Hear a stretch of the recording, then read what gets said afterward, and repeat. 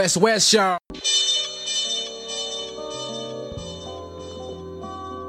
I get mad frustrated when I bomb. Thinking of all them kids that try to do this for all the wrong reasons.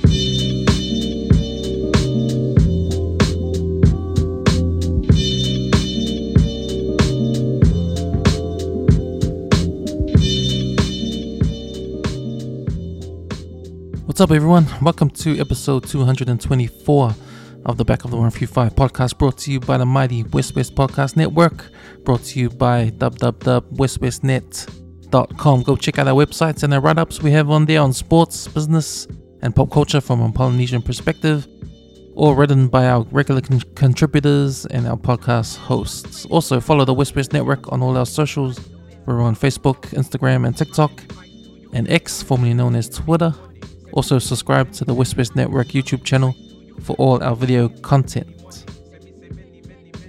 We have a donate button if you want to help us out, expand our network, and help us maintain our website and software we use for our podcast recordings for a price of a cup of coffee a month or a pint of beer.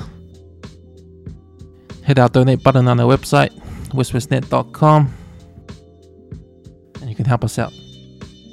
Alright, my guest today, he is doing great things for the Niuean community from a standpoint of rugby league. He is a manager of the Auckland Niue Rugby League organisation that just signed a deal with the New Zealand Warriors. He's a guy that's passionate about his Niuean culture, the Niuean kids he's bringing up to play league, to find a pathway through to the NRL, to the ultimate goal of having a top tier Niuean National Rugby League team, both men's and women's. So yeah, man, I didn't know a lot about Niuean Rugby League and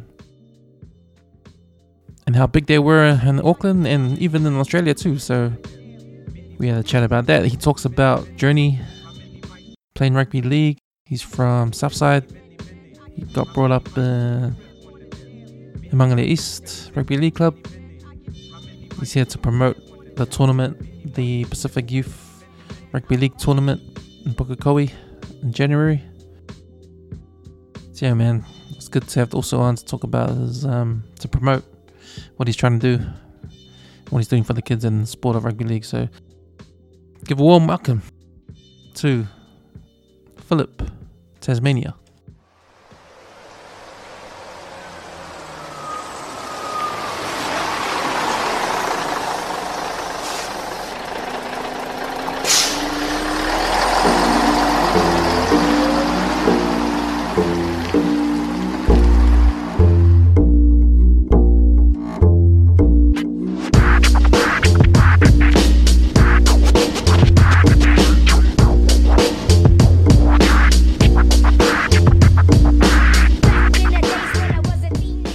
So you didn't come out west much? Or you used to back in the day or something? Back in the day, I remember when this was all farmland. Oh, yeah? Yeah, for around here, I remember that, when they started building the houses too. Oh, true. Yeah. Did you live out west back then? Nah, I had family out here. Oh, yeah, okay. But, yeah, to get to Ben's house, I remember coming through that way. Yeah, to follow down there, and I went, oh, okay then. Yeah, but I followed maps, and I don't normally like to follow maps, and it took me a long way. Oh, nah, man. Nah, PHILLIP, man, cheers for coming over. Oh, no, thank you. Like, it was Ben that said that you live out south, but by the middle, by the airport now. So. Yeah, for Verona. Yeah. Oh, yep. By David Tour's house. Yeah, pretty much, yeah, by his house. So, I don't know, it's my first podcast ever. Is it? I followed it and I was, believe it or not, I was a little bit nervous. I was like, man, I wonder what this is. And when Ben first asked me, oh, hey, can I jump on? And I dragged my ass. I was a bit unsure about all these. Man, how does this work? Oh, yeah. I've done Niuean radio for the last 7 years. Oh, yeah, So I go on there and do interviews. I never put the headphones on. Nothing scripted. But usually I got my little print, I have a flyer and I hold it up for the camera and I forgot all that. And that's how much I was overthinking it. Where did they broadcast Niue radio? At Manukau City at PMN Niue. Oh, it's part of them. Yeah. It's part of PMN. Yeah, okay. Yeah. And Manukau, and Tuesdays is their show. I'm on there tomorrow night. I'm taking Tony Ito with me tomorrow night. So he's flying to Niue on Saturday. Oh, okay. Yeah. So we've organised for him to fly up to Niue. Is he coaching over there? Yeah, he's going to be taking a few clinics. So we started high performance, or our version of high performance clinic up there. So out of that Pacific Youth Cup in January, we played, and we had a couple of guys over there. They started New Rugby Tuamotu. That's who's in charge. And our groups here align with them, and we organised for some players to come over. I said, hey, for me, never forget about the homeland. Yeah. I mean, you can hear all the people smack talk, the islands this, the islands, but I'm about the youth. And I says, oh, look, boys become men and girls become women. We've got to play the long game, because when you're Niue, you don't have the big numbers like Samoa, Tonga, even in the Māoris. Massive numbers. They can, SARS are one of the worst, but they can put a flag in the ground and guaranteed 50 players, because that's how much the jersey means to them. But with us, we had to reconnect with the our tangata Niue. This is not a new thing. This was dormant for a number of years. I jumped on board 2016, and then from there we've grown it to 550 registered players, and we pull players from everywhere. Start of the year, invited the Niuean boys to come over from Niue. And 5 of them made the trip. 3 of them got to play. 2 of them were development players. They came with their coach, who's the vice chairman. He believed in the vision, but he played Q Cup, so he's played in Aussie. He's gone back there to his building business. He's been running for the last 6 years. But yeah, when he came over, I took him to the Warriors. Went down to the SG board training, took him to Auckland Rugby League, also New Zealand Rugby League, because these are the stakeholders we align with. Yeah. Niue. And we developed the program. So we meant to run 4 one-day clinics during the year, and then we select 2 boys that would be sponsored to come here to New Zealand. It's morphed to 4 boys, 3 plus 1. But the sign-ups, I think it was 35, 40 players out of the high school. There's only a population of 1,500 on the island. But there was nothing for the youth to have a direct access to us.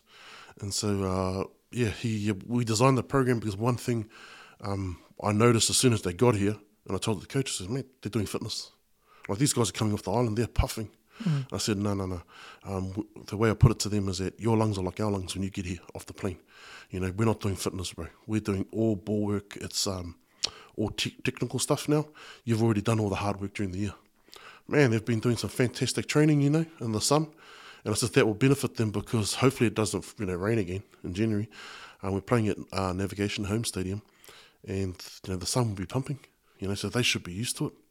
But it's a lot of it's a real honour for those kids. And if there's any diehards, listening, they'll be for the rugby, they'll be a bit disappointed. But overnight, league's taken over, like literally overnight, because we came through the youth. And back how things work back home, you look after the kids. The old people call the shots, the matuas, and the matuas straight away. Oh no, they look after my kids. And the word just spread. And it started with 4 one-day clinics. The next minute, my guy's in the high school every Friday, running coaching clinics. And then he was fortunate enough to run a coaches clinic where the teachers want to know how to coach rugby league now. They want to know what the rules are about, not having to watch a YouTube video or listen to someone. They want it to be shown. So my guy's doing that, and that's what Tony Edel's going to be doing for the whole week. But we've had to select the players so they can organise airfares, and we've ran a couple of fundraisers for them. The guys back home, but it's a big thing. These boys coming over here, so we're looking forward to it. One of the boys they put forward for under 15s. Man, he went really well. Yeah, he was a winger. Got 2 tries against Tonga in the PYC. Even the Warriors were going, geez, are you sure he's from the island? Because he was fit. But that was the deal. Your lungs are like our lungs. Very proud. I spoke to his mother. His mother was fortunately a high school teacher. So there's 2 parts of these boys coming over. One, you have to meet all the requirements of the on-field, which is all your fitness in there.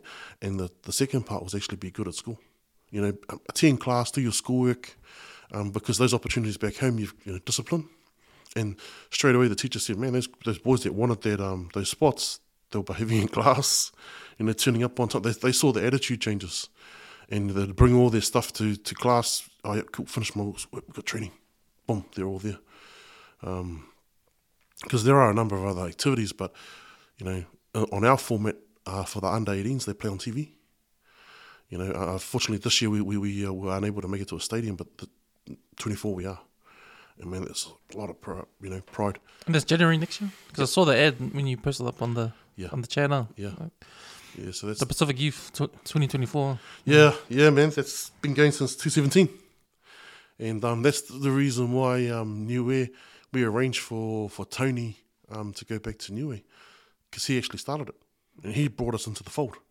That's the truth. Even though we kicked off 2016, I got called into a meeting, myself and some of the committee, everyone just dropped everything because, the Warriors, all new thing. And then, man, we were there in January 2017.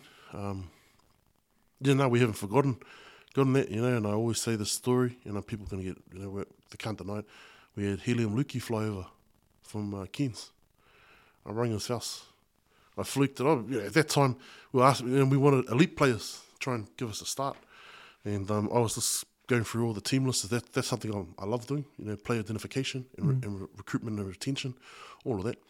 And then, I rang Helium's grandfather. Lucky I got put onto him, and they all paid his airfare and brought him over.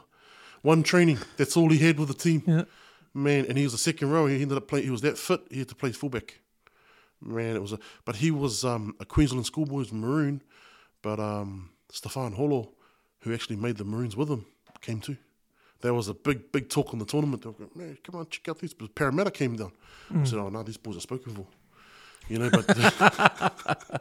But we were trying to stand there and just act like, but inside, you're like, man, they're coming over to talk to us about, but other nations and other people on the ground were going, bro, is that true? You got two boys, man, like little Niue, and then, I still got the photos of both boys. They're both 6'3", and look at Helium now. And he ran out for Samoa, and, my Samoa friends, including the leader, pointed out, he was part of Samoa, so he played for me first, brother. Yeah. And if the men's team were up and going, he's there too. But at that top level, there's a lot of requirements. Agents get involved. Unfortunately, they don't tell you any of this. NRL clubs do have a say. So, you've got to do a lot of work in the background to make the program that you got, like the coaches have to be accredited. There's a lot of stuff that I didn't know in 2016, I know now. One thing I can say about our Pasifika people, we're fast learners. Oh, yeah. We like to learn the Palangi system real quick. Yeah, I've got a good friend, Tongan friend, that I do a lot of the work with, Hingi Fositua, he runs the Hakola. There are a couple of meetings we're not allowed to go to anymore. As we go in, we have a listen. Okay, cool, that's how it works, eh? But it's all long-term planning. If you play the short game, you're going to get short-term results, eh? We play the long game, like I said, boys become men, girls become women.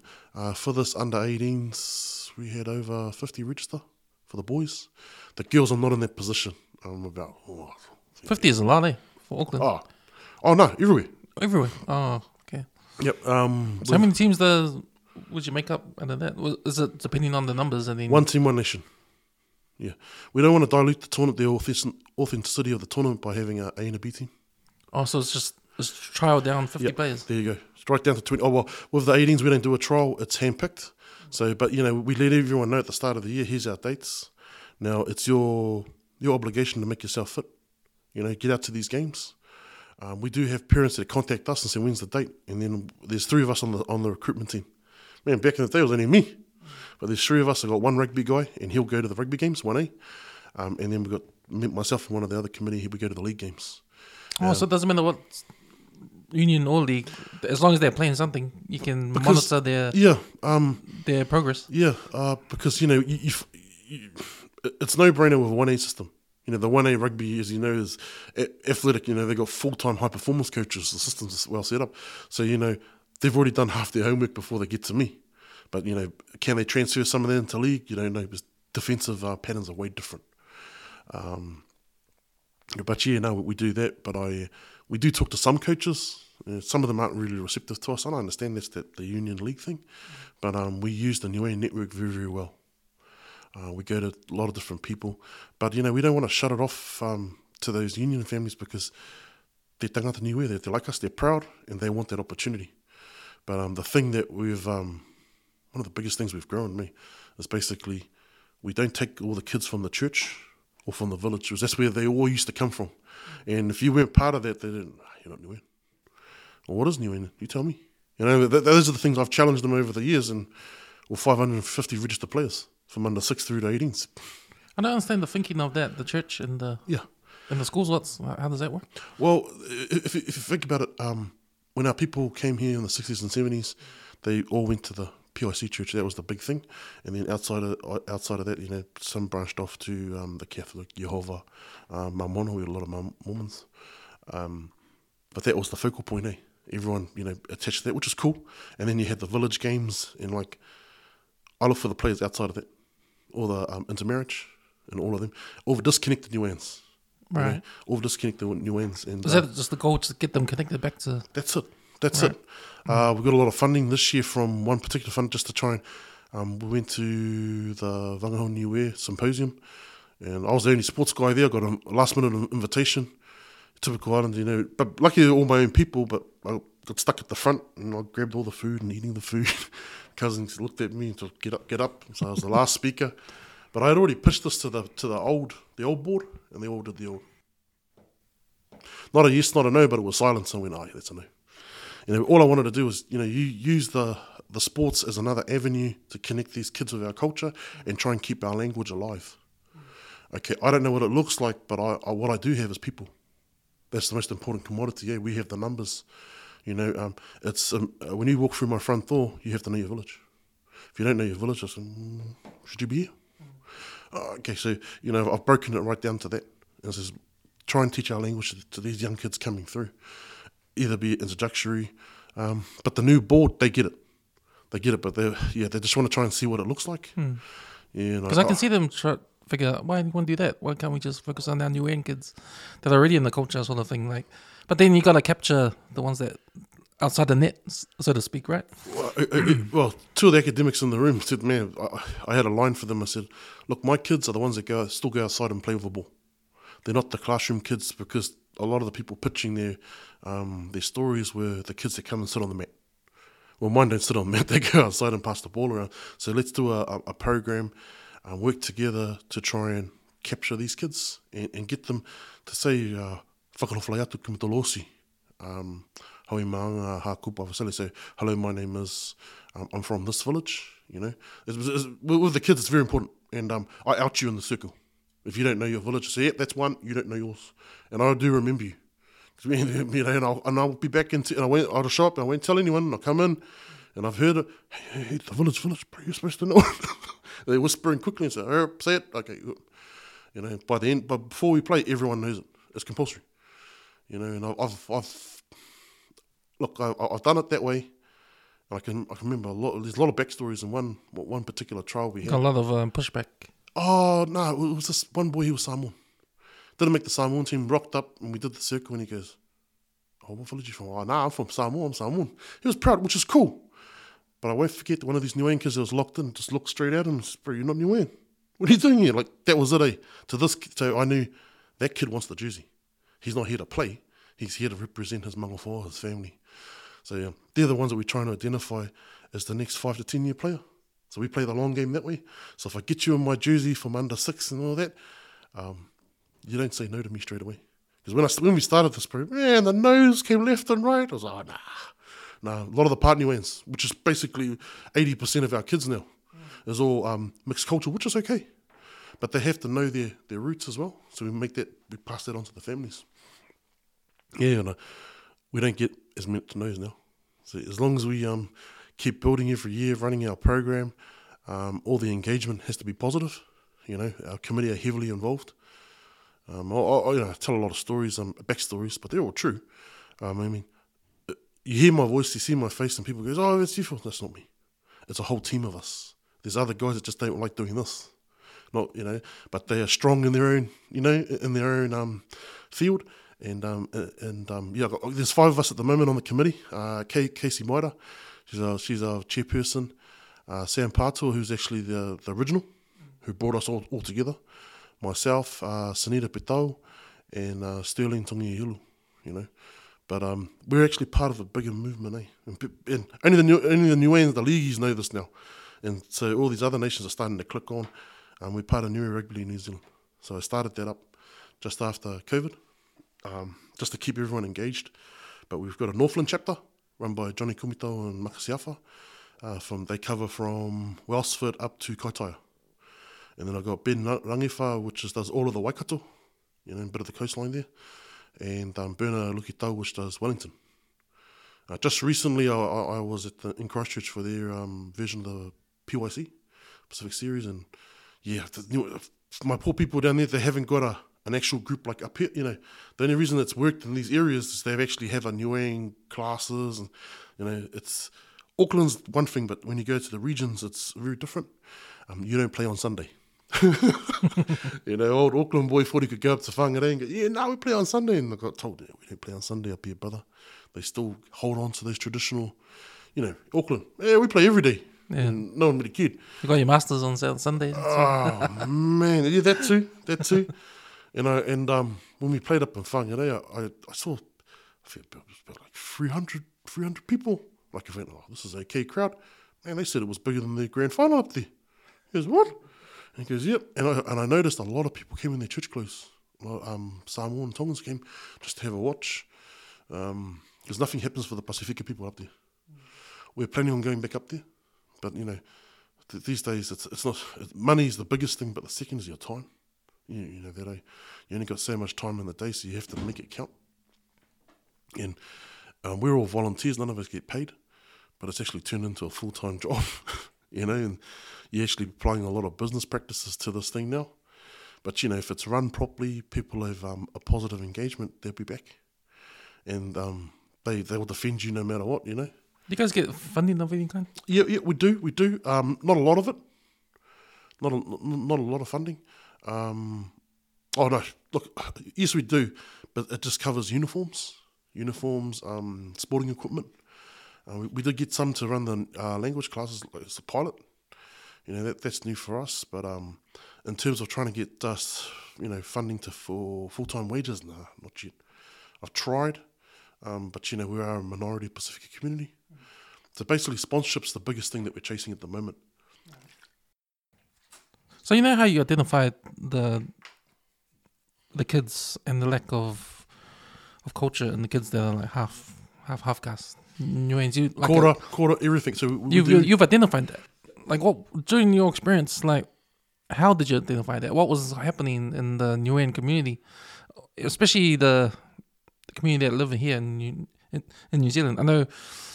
I know the Samoan community here, like through history, like I like to think our culture is strong here, and but I think the problem is the next generation is going to be that will lack the language and stuff like that. But there are stuff that are put in place, like we have Anganu'u classes. We teach how to be a chief and talk like a chief and all that kind of stuff, like for New Zealand borns. Like there's proper classes here to do online that. Too, eh? Yeah, online and that. I know a guy that does it. Yeah. Ton White, like he does it, but that's our kind of like that's a problem that we've identified as a Samoan community. We try to attack it with our culture and stuff. But for you guys, for Niueans, is it just the culture just escaping the next generation of kids coming up? And because I remember when I was at school, the joke was talk that Niue is a place that there's more Niueans in New Zealand than in Niue. But I think right now it's true. But I think right now you can say that anywhere in Tonga and Samoa, But I think when I was in high school, that was the thing, But how did you sort of like? Is that the same? Is that the same kind of thing? Is that the same kind of struggle? Yeah, I actually attended a Niuean language class for beginners. I did a whole year of it. I need to go back and do it again. But it was good to do tala wangahau Niuega, but the tutor, who's actually Lynn Bavihi, who's Samoan Niuean actually, she actually, her delivery was different from other tutors where they teach you the actual language. She teaches you the language and the culture. And she explains why we do certain customs. And she even gives you the reality check of what it's like to be a tangata Niue living in New Zealand as opposed to the one living in Niue. And she'll be pretty open about politics and things like that. And that's what I resonated with. And that's where I picked up a lot of these ideas. I'm a full Niuean. Both my parents are full Niuean, but we have, other, bloodlines. But we identify purely Niuean. That's the way I am. My children aren't, they're Kukaila Māori. My wife, she's Māori Kukaila, more to her Māori side. But, I only take my kids to their cultures, and then I could identify it, like the kids that were on the outside, man, this isn't right. Okay, we'll bring them in slowly. And then I'd heard any cultures like that, you hear the old ladies, even the ladies, females, many of them, and they're talking Niuean. I don't know what they're saying. Oh, are they Niuean? Because they look Niuean. Who's their family? And some of those things I don't like, but they are entitled to do that. If you're older than me, I always give you that respect, especially our matos. But half the time they're wrong, because but when it starts coming out, they're so and so, they go, oh, because intermarriage is everywhere, brother, And we before COVID, it was family reunions. I used to hang around for those. And our own family had one, and our Samoan bloodline showed up, and I saw one of the best, he was the third best hooker in New Zealand, come walking through and went, yeah. Went straight over, shook the mother's hand, and she goes, oh, you here too, oh, cool. And I'm looking at the son, not even talking to her. But when everyone had that online, I'd always contact someone if I knew them. Hey, and they'll tell me, oh, we got so-and-so coming. And some of the names they dropped to us, I went, ooh. But, when you get the higher you get in the game, you have to, pull out the stuff from back home. Yeah. So to go to the international, it's your grandparent at the moment. But I know, because I'm part of the international stuff, that the Cook Islands have got a submission going in for great grandparents, because they're finding that a lot of the, just like you said, half the island's probably non-cooks now. They're living off it. Within a generation, it's going to be gone. 2 generations, how are you supposed to? And there's that group of players that fall into the great grandparents is getting bigger and bigger and bigger. They're not going to make the New Zealand team, And that's our whole game. That's even my sales pitch. This year's one, it's I go to the families, and you're my first pick. You're not my second pick. And because the Māoris run they probably run one of the best systems around. They get players that are flying from Australia, tangata whenua. I go to their national tournaments, and it's a real big thing to name their tournament team. My daughter played in it. It's real massive down Rotorua, and they run under 13s and 15 boys, and you got the girls. And from those tournament teams, that's the NZ Māori team for PYC. So I sit there and I have a look, and I've got a fair idea who the Niueans are. As soon as they don't make the team, I'm straight over in the crowd. Shake their hands. Oh, yeah, all good. You play for me now. And you take your opportunity, but I'll make the family. Bro, you're my first pick. You were never my second. You're not a shadow squad member to be called in as cover. No, you run the team right now, today. And that resonated. And I have to admit, a lot of the Niuean Māoris, they bought into like that. No, you're right. My kid's number one. And if I get a chance to talk to the old people, man, I'm really in. Because they like to hear that, but you got to respect it these days. It's like dad could be Samoan Māori, mum's only just a quarter or half, so you're going to go to those bigger nations. That's fine. That's fine. This year was pretty big for us because we actually changed our program. Strategically, we ran our trials after the Samoan trial, and wow, the numbers just went boom. And I screened every player. I wasn't going to do any of our families like that. And because there were a couple of questions, and I paper thin. I think there was one boy who was pretty paper thin, and then he was the shock for me. I won't say his name or the grade. The Niueans all showed up to the tournament, and I said, "Oh, hey, Cuzzy," he said, "Cool, Cuzzy. Who are you here for?" "Oh, so and so. What's he to you?" He goes, "Oh, no, that's our family. So I'm online." I went, "Joseph." And then from there I knew that, you know what I mean? It was the kid who had no idea. He's like, "Oh, okay, then cool." And he was the slowest to learn the haka, but the father, I just noticed he was part of everything.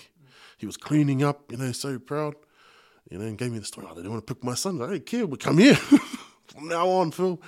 And the culture is the big thing, You've done this well in footy to get this far. Okay, now it's our turn to do the culture. But in saying that, we've got to have quality coaches, eh? It's not have a go day. I've done it, with a committee. Yeah, oh yeah, bro, you can coach the team. Oh yeah. Now we've got a director of coaching. So that this year we appointed a director of coaching. We check everyone's coaching certificates. You've got to be active. Not I coached 10 years ago. We need everything strategic with us. Eh? So if you're active coach in the grade, that means the kids know you. Or if you're part of the rep scene, then you know how the rep scene works. So we take the best of each. But smallest nation at the table, but we've got a team in every grade. Got numbers, I say this all the time, and we played in t-shirts for 2 years. True story. Anyone from 2016-17 remembers all the originals, and I called them t-shirt kids. The last of them are coming through now. We've got one boy running around PYC, and they're the old memory in the heart. Man, he was in t-shirt, and they stayed with us too. Yeah. So, be honest, brother, everyone laughed when we played in t-shirts. There were people that laughed, even my own lot. I still got the screenshots today. But it's not bitterness now, it's just motivation. You always remember the hard times in life and where you come from, humble beginnings. And we still got the same t-shirt design with the Niue print at the front, the shield. Yeah, still got that. But we used to put a number on the back and the kids would play in that. Because I refused to charge prep families 150, stuff like that, 200. For uniform, they'll grow out of that. No. So we'll just organise. But, now we've got apparel, apparel supplier now.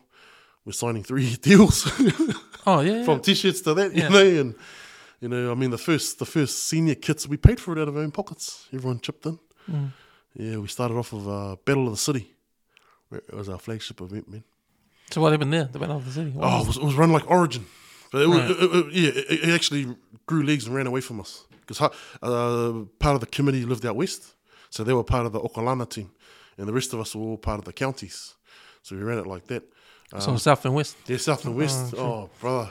Anyone that was at that game, and in this video footage, the crowd would have been 700-800, which is big for the Niueans.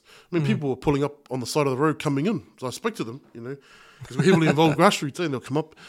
Man, there were 3 big punch-ups. 3 in there. And the guy who started the first punch-up, he's still with me as a trainer. He come back, but, he's... bit of passion there, but he still remembers it.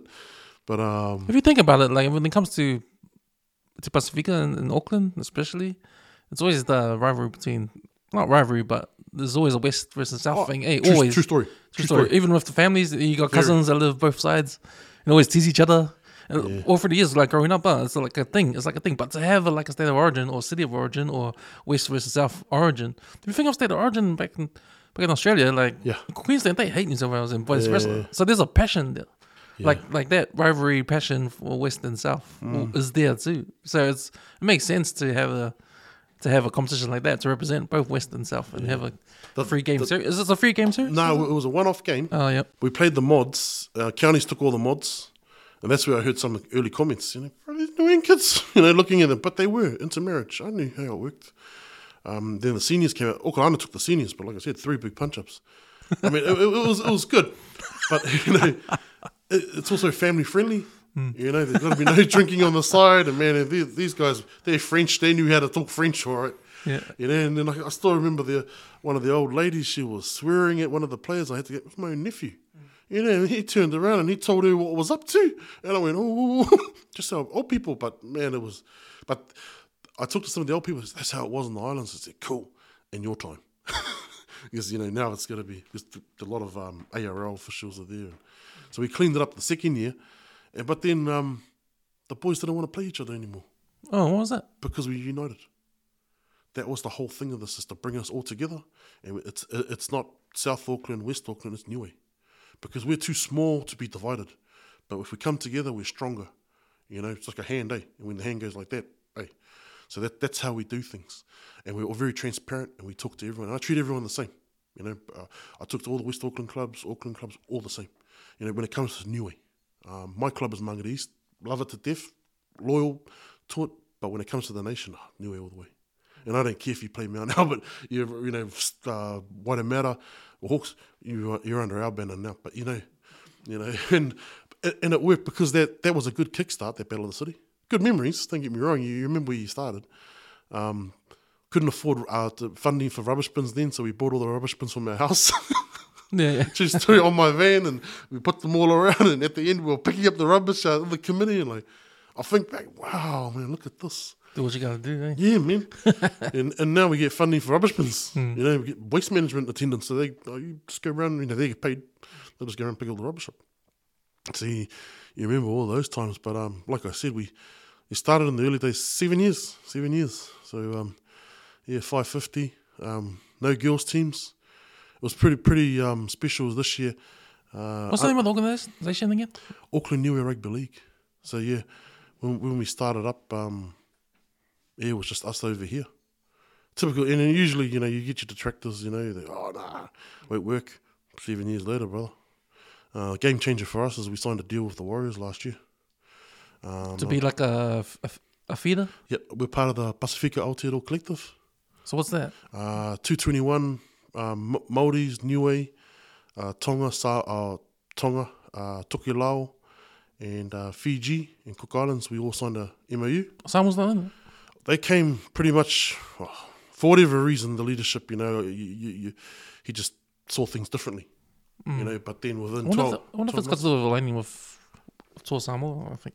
Do you think it's got to do with that? I just don't sit in the car. We call it car park talk. Oh, right. You know, it's car park. That's our favourite line amongst the leaders. Oh, you're in the car park again, brother. Is where all the stories happen. So, you know, whatever he said, she said, I'm not too sure, but the leader now, you know, they're fully on board. And then from there, we just started pulling the tournaments in, the PYC, because we ran the girls, we had to go with the boys, but now under one banner. And then Warriors showed up. We looked after them at North Harbour Stadium last year.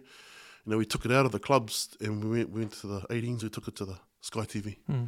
Myself and Hingi Fosatu, the Tonga guy. You know, and we were the first tournament in the country. This is a true story. They got sanctioning to play during COVID. It was like we had to have security on the gate, North Harbour Stadium, and we shut it off. No families, and man, there were some families outside on the fence. But you know, those boys, they wouldn't forget it. But then from there, man, within 12 months, we were the Warriors. 2 years, yeah. And we dealt with Cameron George, you know. And I say this because I was part of that meeting. We actually went in there, you know, now I'm telling the backstories, going over to look for some jackets. Because I had gone into the Warriors Foundation and Lincoln Jeffries, good guy, real good guy. He's the CEO, or GM, And he gave me some prizes for our girls rugby league tournament. So we were starting that up.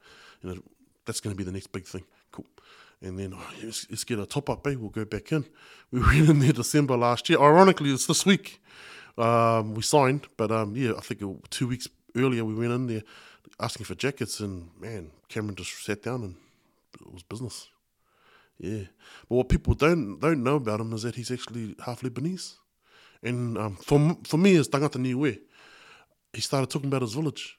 And I was like, whoa. And he was telling me the name of his village. It's some bloody hill up, some stony hill. But he stood in the middle of his village where his father was from, he was telling me. Myself, Hingi, and JD, John Devonshire. And for me, as Niue, I went back and says, man, this guy gets our village mentality, you know. Regardless of what people say about him, he's still got a job to do. But he sat down and had talked about village. And then next thing, within that afternoon, bro, there was a contract sitting in the inbox. 3 pages. Holy heck. You know, we've gone from that to this, and it just took us to another level. But you look through all the hard struggles. Yeah, so they'll fund certain things when you guys have tournaments. So they get their scouts in to watch the kids. They're an official partner. What they don't want is the Australian clubs over here and just treating this like a milk and honey. Because I heard that line, the land of the milk and honey, and you know, and some of our Pasifika kids, you know, whatever angle, I've been doing club many years, so I've seen the broken dreams.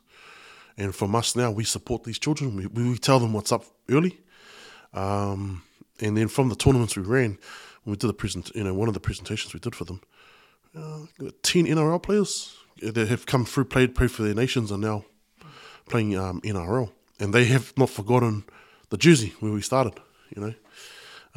And the Warriors were actually the original ones of the Pacific Youth Cup. Tony Edel was one of him and Jordan Friend. were the originals. But then, when the ownership change happened of Auckland Rugby League, Auckland Rugby dropped it altogether. Myself and Hingy kept it alive. It was on life support. We kept it alive. We took it to Sturgis Park, Haerehu College. Won't forget it. We were still picking up rubbish back then, doing all those things, but paying the refs directly. But we kept it alive, built, and then. So between Auckland Rugby League and New Zealand Warriors, in between that time, it was just you guys by yourselves? Yeah, pretty much. Oh, okay. How long was that period for? Would have been 3 years, oh, wow. 4 years. Okay. But it's a real big factor that swung our way was NZ Māori. He was there at the start at 17 when the ownership change happened. He was reluctant to start the juniors. And they run the 13s and that for their Māori tournaments, name a paper team. And they might get a game against some touring team from Aussie, something like that. But to take us on board, Pacifica, was pretty big. And I remember what the leader said, because the perception of Islanders administration was, it's easy for us to go outside and throw a punch than actually sit down and talk about it, and actually, where's the contract? You got to do the black and white stuff, but it took him 2 years, and then he brought the Māoris in. The whole tournament changed. It just changed overnight because half of his team don't come from Auckland. They pick their teams from everywhere. It's getting more and more now, and for those Māoris that they come to our tournament to play the best of the best, When they play me, we'll go out there, but we're pulling players from everywhere now. Including Niue? From Niue. For my girls, I've got one coming from Invercargill, another one from Christchurch, Taranaki, 3 out of the far north. Up Rawini, Kaikoui. Yeah, some out of Brisbane. They're coming from everywhere. Waikato. The boys are pretty similar. I've got one boy coming from Whirianga, another one from Taranaki. So it's not an Auckland thing. Even though I represent Auckland Niue Rugby League, but we're part of, Northland Niue, but we report directly back to Niue. And the relationship is so strong. We helped build the first rugby league field up there. Yeah. Again, a part of Niue, and it was able to help get us some posts. And then COVID hit. Man, I thought it was all over. We had them in a yard, and it sat in there for a year, and then finally when things opened up, we got them out up Niue, and they launched the first rugby league field. And then they thought, how far is this going to go? And then league back home's just taken, And with this kid thing, it's just massive now. So was that during COVID that league took over the island? No, 2021. Oh, okay. And it was just 21? off the back of the work that Tony has done over there, or? No. Because they're already there. They had a committee there. So they had a bit of a restructure and had to elect a new board. And so we toured there in 2019. Some of the committee members, we'll go up there, but, I don't mind doing things. It's always a pilot with me. So if it goes wrong, then, we ain't going to do that again. Yeah. Or we'll change it up, because it's Niue. You got to think like that, think a couple of steps ahead. Mm. And so, we had a meeting with the board back there, them board, and then they had an election, and then a lot of the board members changed. But one of them is Zach Smith, the current president, who actually played Ron Massey Cup in Australia, moved back to Niue, and he actually played in the Niue Rugby League team that started up again in New South Wales, Sydney. And so he had a bit of knowledge of that, had a bit of knowledge of us, and then we just grew from there. Just formalised things. At the end of the day, the admin and the on and off field go hand in hand. I'm sorry, some of our people say, take the politics out. I'm sorry, politics is part of it, man. Because that's the admin. That's the negotiating and stuff like that. Like I said earlier, the perception of Islanders, we're not very, But that's not true. Like I said, we're fast learners real quickly. Okay, cool. Now we know he's the right guy to talk to. Okay, now we've got to fill out these forms. Mm. We've gone from to strap plans now. So we've got, strategic plans in place for the guys back home, organisational structure. We've had to introduce all of that now. So everyone knows, we all report to someone. I make that quite clear. So we report back to the guys back home. And so how do you report to them? So, email, photos, video. It's not hard. You're not hiding anything. And if you're running things properly, Like I said, one thing I noticed of Pacifico, any culture, comes time for the money, they all go, hey, where's the paperwork? Where's the financial statement? And we just send that back up home. Just have a look. There's all the money. That's what we got in, and they're okay about it. But the main thing with the guys back home is just tell us what's happening. A big thing for 224 for New Rugby League, Auckland, all of us is unity. That is it. We're going to unite. Having Brisbane over here on its own, New South on its own, doesn't work. We all got to come together. And this just happened this year, isn't it? No, it's the Cold War. I think that's what you learn in history at school. Is Cold War is no different. I mean, the Australian lot, fair enough, but I think there's a lot of them now. They just want to be part of this, and then there are those that are level-headed to see that the growth that we're going through the youth. But we always tell them it's the long term. The better players that I have here, half of them are going to Aussie, so I want them to have a connection to the jersey over there. So that's what we're trying to do. Unfortunately, there's going to be a generational change. It happens in life, but it's going to happen. I think some of our community leaders, I think they deserve to be there, but as a matua, time to hand it over to us. We need to run things this way, this particular way, to get the old way of doing things, and said, don't forget to tell your bonus tickets. Okay, your raffle tickets. It's gone now. Man, don't forget social tickets. Don't get me wrong, I'm not disrespecting that. But it's just the usual, easy for us Islanders to I was there. pull these things. I'm one of them. I was the liquor hamper guy. I loved it. Like 6 years ago, for club. The liquor hamper. 100 tickets, $20 a ticket, and then all the prizes were donated, man, and quick $2,000 or whatever, So, but the thing with our chairperson now, she was a big advocate to move away from that. She said no. When her time came for leadership, that was one of the first things she said, no, we're out. No more standing at the pub taking ticket money. Is it coming through dealing with drunks, Yeah, fair enough. We're going to try something different. And don't get me wrong, the codes still do it. It was cool. But for us, that's what we've pulled it back a certain way. We've gone down the funding route. It's probably a good thing, just to set an example, because you're right, man. We got to get away from the gambling part of the fundraising, man. Oh, man. I mean, it's a normal thing to do, eh? Like, if you think about it, the raffles. Oh, hey, everybody does it. When I was at primary, what I remember, two tickets. Two tickets. Even the bonus spawn on Lotto. But have you noticed, now then, when family members or friends come approach you with stuff like that, you go, oh man, not again. $20. Oh. And it's anything now. We attend funerals, anything else. Like, wow, okay. Yeah. But in our sports space, that's the way we've gone. But this year we're selling jersey sponsorship on the front of the jersey. So any of your listeners, 10,000, 20,000 listeners, look, we're selling our jerseys at $350. So we're playing on Sky at a stadium, but help the kids, front of the jersey, and you get your own free jersey. So as part of that sponsorship, there you go. 1 to 17 jersey numbers. We've sold a couple. Yeah, but we've got 2 teams this year, boys and girls. You know what we should bring back? The food plates. We should bring that back, We've actually done it.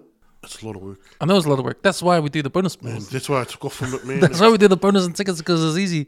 But nah, man, instead of the gambling thing, you're going to throw away your $20, you might not win. Oh. How about exchange a $12, $20 for some food, man? How about when you run out of food to fill the plates? I know there's some guys listening, they catch me in the community and goes, did you have to say that? And I said, hey, it was your idea to get this other person to help serve, and they started filling up their plates for their families. Like, you ran out of meat. Like, come on, brother. At the end of the day, we try to get some funding for the hangi cookers. I was willing to give that a go because I saw some Māori organisations do it. And I went, man, not bad, eh? They put 100 hangis in, $20 each for the kids. Oh, that's a bit of profit, but when you think about it, they're in areas where there's a lot of gardens, so they get the veggies all donated, so stuff like that. But when you're urban, you got to think a bit more out of the square. Yeah. So, look, we are about to announce our latest fundraiser. So basically, we're going to be doing KiwiSaver. KiwiSaver? It's KiwiSaver seminars. It's part of a fundraiser. Yes, that's a new initiative.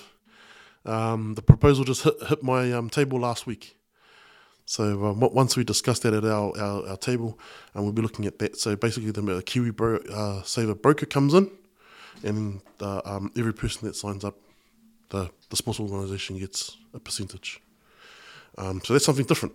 So it's just like an education thing. Yeah, Oh, yeah. basically that, because only 60% know about their Kiwi Saver, so there's an extra percent so it doesn't know.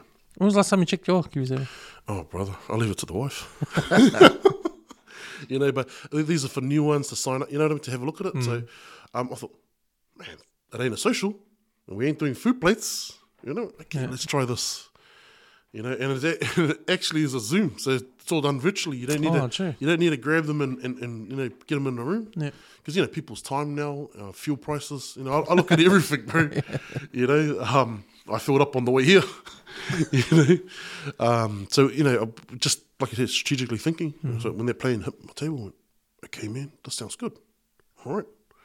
So support that to all your listeners. But the jersey thing's a big thing for us. We've sold a couple, but the money just goes straight back into the kids. To basically the food budget. We got 2 teams this year. Start of the year we had 1. We're going into camp 5 days. It's something that we watched with the Māoris do very, very well. Right. I can see why they stress out, but they actually get the results. Yeah. But they've given you like the blueprint in some ways. Well, the smarter ones can pick up pretty quickly. Like I said, we're fast learners, and I was fortunate enough to be invited by their chairman into their camp. He had me sit with their selectors, and I didn't. Man, it was basically like a Kiwi setup. They had a team of selectors on each grade, and every day they have a debrief. And if you came back and there wasn't 17 names on your list, you get told off. That means you were in the crowd talking, gossiping. You're meant to be watching games, because when you pick their NZ Māori team, now that team's meant to get to play wherever, and they're meant to win. And if you don't win, they all look at the selector like they'll take a try or 2-point loss. But if you're talking 3 tries, like, someone's in trouble, Right. But they got a very good system. They don't pay their people, but they pay for their accommodation and their meals. They eat quite well. But when I saw, I've done 2 stints with them, and I picked up enough, and that's where I want to take Niue. We took the best of what they had. So how do they select? Is it just by just selecting all year? No, they run a national tournament. It's a big thing. It's the Māori Nationals, the biggest in the country actually for their cultural space. And they pick the team from that. Oh, from there. So it's like a massive trial. Yeah, well, tangata whenua, they get people coming in from Australia. They had New South Wales, Queensland. So I took my daughter there. She played against Isaac Luke's daughter. Man, she was good. Man, stepped my daughter first, got a try. My daughter, second time, flew out of the line, cracked her. Had to. And then she switched sides. Just smart player, father's coached her well. I had to laugh. She came with a Queensland Māori team, and they won it. They were just too slick. But they were there as part of the culture. Culture's the thing. And so I went, man, why can't we do that as Niueans? Why can't we appeal to those families? But our thing is we start early. So we did a Fly the Flag challenge, and that was the biggest social media engagement we've ever had. Outside of the PYC wins, which go around about 400, we did a $100 voucher for the best county south team, which is Counties Manukau, and the best Okalana, which is Central West. And the engagement was massive. So all they had to do was just do a thumbs up, and take the best team photo with the flag. So we run a Niue Cook Island Day, and you had to take their photo that day, and just the experience. But then to look at the kids and then talk to the families, we've got them for the next 3 to 4 years. So when I come and talk to you at under 13s, when it's competition, it's not a no straight away. Or sometimes we're finding out it's a yes. I said, nah, man, I'm sticking with Niue. And the parents go, no. But this is outside the club game, right? It's outside very the club season. Oh, very. With my club, 50 teams. Hawks is one of the biggest, Mangaris. And I'm quite proud of that, but, I know what it's like to come from a big Tonga, Samoa, come down to Niue. And I'm at one of the smaller clubs in the city. I don't want to name them, I might get offended. But, all of a sudden, but then we fielded 23 teams this year, which is pretty good for us. 23 teams, as I said, 550 registered. Our trials are massive. We ran 2 trials. And we're actually going to reevaluate that now too. We had a review of our coaches. A few of them, we selected them. We're going to try and put them into high performance training. Because it's not only about the player, it's also about the coach too. We want them to upskill, there's opportunities, hence the Warriors. We're going to them.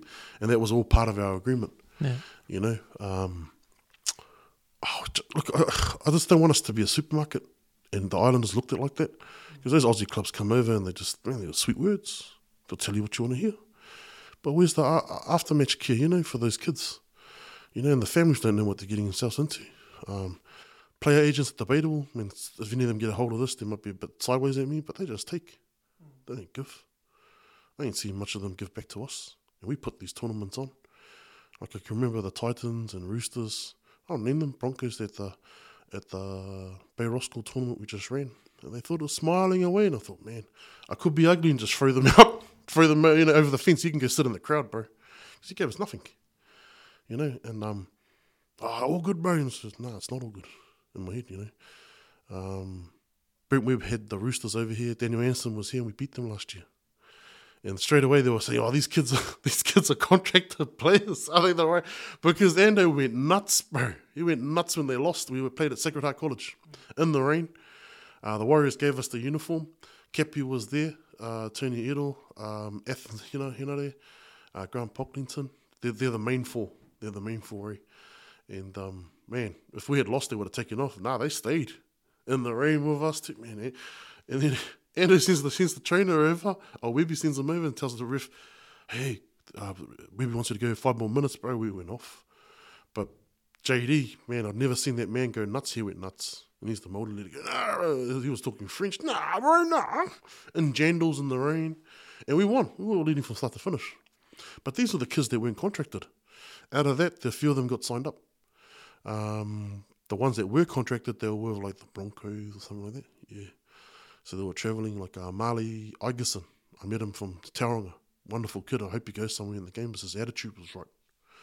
Very polite. Talk to the boys as boys. Yeah, his teammates. But, when you have a bit of that engagement, I'm thinking, man. And I see one of my usos running the trainer over there. Want to talk to me after the game? I was going, bro, what's going on here? Man. You're just trying to brush it off. But like I said, we left from start to finish. And they came off the back of a 4-day camp. So you think about it, NRL clubs feeding resources over here, and then they've lost to Pack. Who's Pack? Our nickname's Wolfpack. He goes the Wolfpack guys. Fast learners, brother. Fast learners. And yeah, we played the Warriors this year, and is this part of our partnership? Yeah, they changed the rules at the last minute. I don't care what they say. It's not about the kids' feels. No. You only got your SG ball boys to come to and play. And yeah, but just the fact that the boys get to represent Pasifika and Māori. We played the Warriors last week in our first partnership day. And the under-14s did a haka. And it's online. You can find it. I'll send it to you through Messenger. And they had all the cultures in there. It was beautiful, man. I've only seen Southern Cross Campus do that, where they sing a song and then they start doing the actions.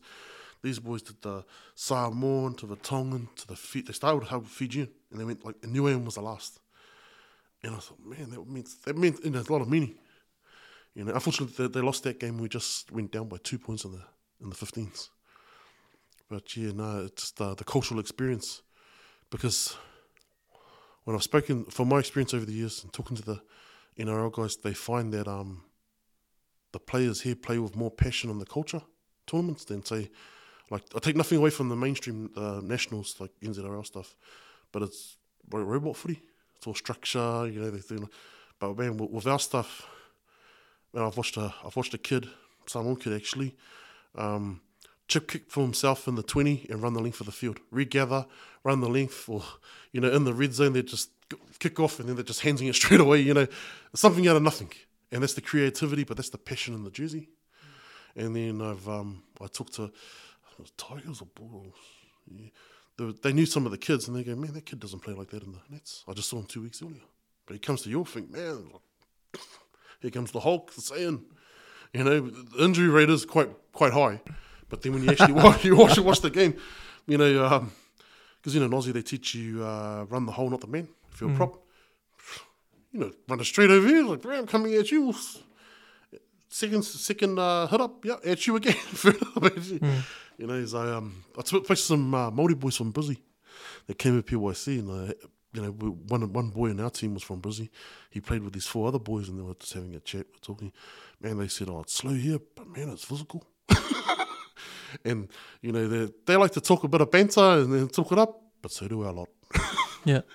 And they played Tonga and just went down they were only won by a try, and they were like, "Oh, second because they got sucked into the, come on, bro, you're waiting, come on, tawa." Man, those Tongans ran over them. They just had a bit more in the shift. Yeah. But Would you say that the different styles, when you're talking about the Auckland game and the Pacifica games, because we're more free throwing, eh? Very, brother, very. Versus being structure and all that kind of stuff. I mean, we do structure, but we like to freestyle a little bit. Very. I find some players, no matter what nationality, it's the haka. The minute they start doing that, then whoa, really into it, and they actually the on switch goes then, and they're playing like that, from kickoff or wherever, and it's the cultural thing, But you actually got to plant all those seeds and nurture it over, And what we've found, it's not the couple of weeks of training before, it's actually years. Hence why we tell all our kids now to play for a club. Rugby union, preferably league, preferably league. But if you're going union, that's cool. But they do ripper at a young age. I said, just get a bit of contact. What is up with that? You get the ripper in union, but in league you can tackle that age. It's tough for me, brother, because I live in a league area. Like where I live in Auckland, the local league club got to get superstar coaches in and get the Blues, the All Blacks to come. No, we don't get Warriors, nothing. But where the Hawks are, you got Pepatoi Panthers, Manukau Magpies. There's like 5 clubs, Otara Scorpions, Otahu. Man, we're strong. Just in that little circle there. But there's a lot of Pacifica. Hey, numbers are massive, and we go right through the grades, and you find out all those same kids are the ones playing in the nations. I think one of our mini mod tournaments, 120 teams, easy. But luckily it's only a 1-day event. But it's a lot of work to get up to there one day. But make it enjoyable when you get to the fields. We pack it out. And I've watched the union system, and I think they're behind in that personally. But there's some good people that I've learnt. But I just think I think they've still got a long way to go to make it inclusive. Like I was challenged about this a few weeks ago in a meeting with another code, and I just said, well, you tell me another Māori Pacifica organisation that signed a partnership deal with a professional sports club. I can see NZR doing that. You can see, hey. And like they go real dead quiet, and I says, you tell me. And we never dealt with the guy that we dealt with, the one that, there's only one other fella he reports to, just the owner. Hey, Cameron George only reports to Robson, I said, but that fella that challenged me kind of went, it's crickets now, I said to him, I'm only telling you the truth, eh? Now, including that Australian lot, you tell me how many of them signed a deal with Manly or the Broncos, an actual deal where they're treated as an equal partner. Look, man, we're 1 year in, and they have treated us really well with a lot of respect. And the word we always hammer home at the meetings is partnership. Let's just discuss, what grades we're running for next year, what are the dates. We get fencing. I think you might have come out and we've seen that we had fencing around one field, on our main field. Well, the Warriors are inside the fence. We kick everyone else out. Next one, will be happen again. You can go sit up in the in the bleachers, bro. You're out. Agents to NRL clubs. I understand that they can give them another opportunity, but man, we've put this on. We came from nothing, and the Warriors have believed in the investment. But don't get me wrong; it's been a roller coaster the last 7 years. I mean, they even said no to us a few times. The Warriors. Oh no, Auckland Rugby League, NZRL. Yeah. It was just pull from pillar to post. Because what's the politics behind that? NZRL, Auckland Rugby League, and New Zealand Warriors. What you read in the media is probably true. It's the Gaza Strip. You got in one street, you have the 3 big organisations for rugby league in the country, and they don't talk. And the problem is, our Pacifica guys, we got relationships at all three, bro. We're moving between all three, you know. But it's been good. It's been good. They want to work with us instead of having too many cowboys. That's what we shut out. Was the cowboy organisations, and we can't stop them from flying a flag. But some people, what we found, and I put it out there, is that those people running it, that's only for their kids. They don't think about the kids coming through. They only want their kid right here and now to be looked after. And when that kid gets too old, they move on, and where's the organisation? It's gone. You know, but what about the families that sold the dreams to you? I know how this works because I've seen it. And some of those families, they come back. Oh, wow. They've come back to the fold. To these other, you know, we talk, the leaders talk, and are they back? Because, well, but might not be the same status, but no one turns kids away. Eh? That's one rule that Niue makes. And we always advocate our partners, you know, whatever's happened in the past, you know, don't turn the kids away. If the parents made a wrong choice, cool, you go sit in the crowd. I think your days of holding the clipboard are over now. You know, just those little, you know, keep things real, eh? I do. But, the other nations have that problem, not like us. We're small as it is. And one thing I'm blessed is that our community, now they're very open-minded. They understand this is the vision and this is the direction that we need to go in. If we want to be fractured, we'll be nothing, you know. When I started Niue in 2015, I got a phone call from Sam, our originals. He was on his own. He was just the club coach, really. I had an under-20s team. We went to the Toa Samoa tournament in Bruce Pullman Park that year. We won that tournament. We won that section. It shocked a few people, but out of 22 players, I only had 8 Niueans. That's the way Niue was run. You know, there was on the next field over was the same. There was another team playing in Niue colours, and the jerseys were old, man. The brother Sam had no support. He had no idea how to get new uniforms apart from sell 2 tickets bonus stuff. No, we'll do funding, bro. But I saw the social media about 8 years ago, all the feedback. Oh man, blah blah blah. Okay, cool. Didn't get the trophy. They wouldn't give us the trophy. It's cool. So, we had 2 cracks at it and got to incorporate ourselves after the second. That tournament was October. I gave Sam his photo in November. I said, I'll be back at your house in January. And I was back. First week of Jan, I said, bro, I'm here. Let's start working. He was like... and he just told me about a year ago, because now I can see what you want. But there was a group of us that wanted to do it this way. But we had to go through all the mud and all of this other stuff to get where we are today. We never picked back then where we were getting players out of Niue. Not for a minute, man. And kids more kids from Australia, and actually doing girls now, which is massive. I'm passionate about the girls game.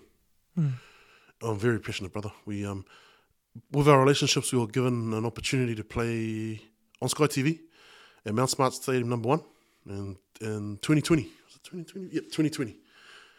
Played Tonga. When they asked me at a NZRL meeting, would you take the game? I had to say yes. And I could have went back and talked to the committee, but we didn't have time. But, we had members back then that were just focused on the men. I said, no, the men.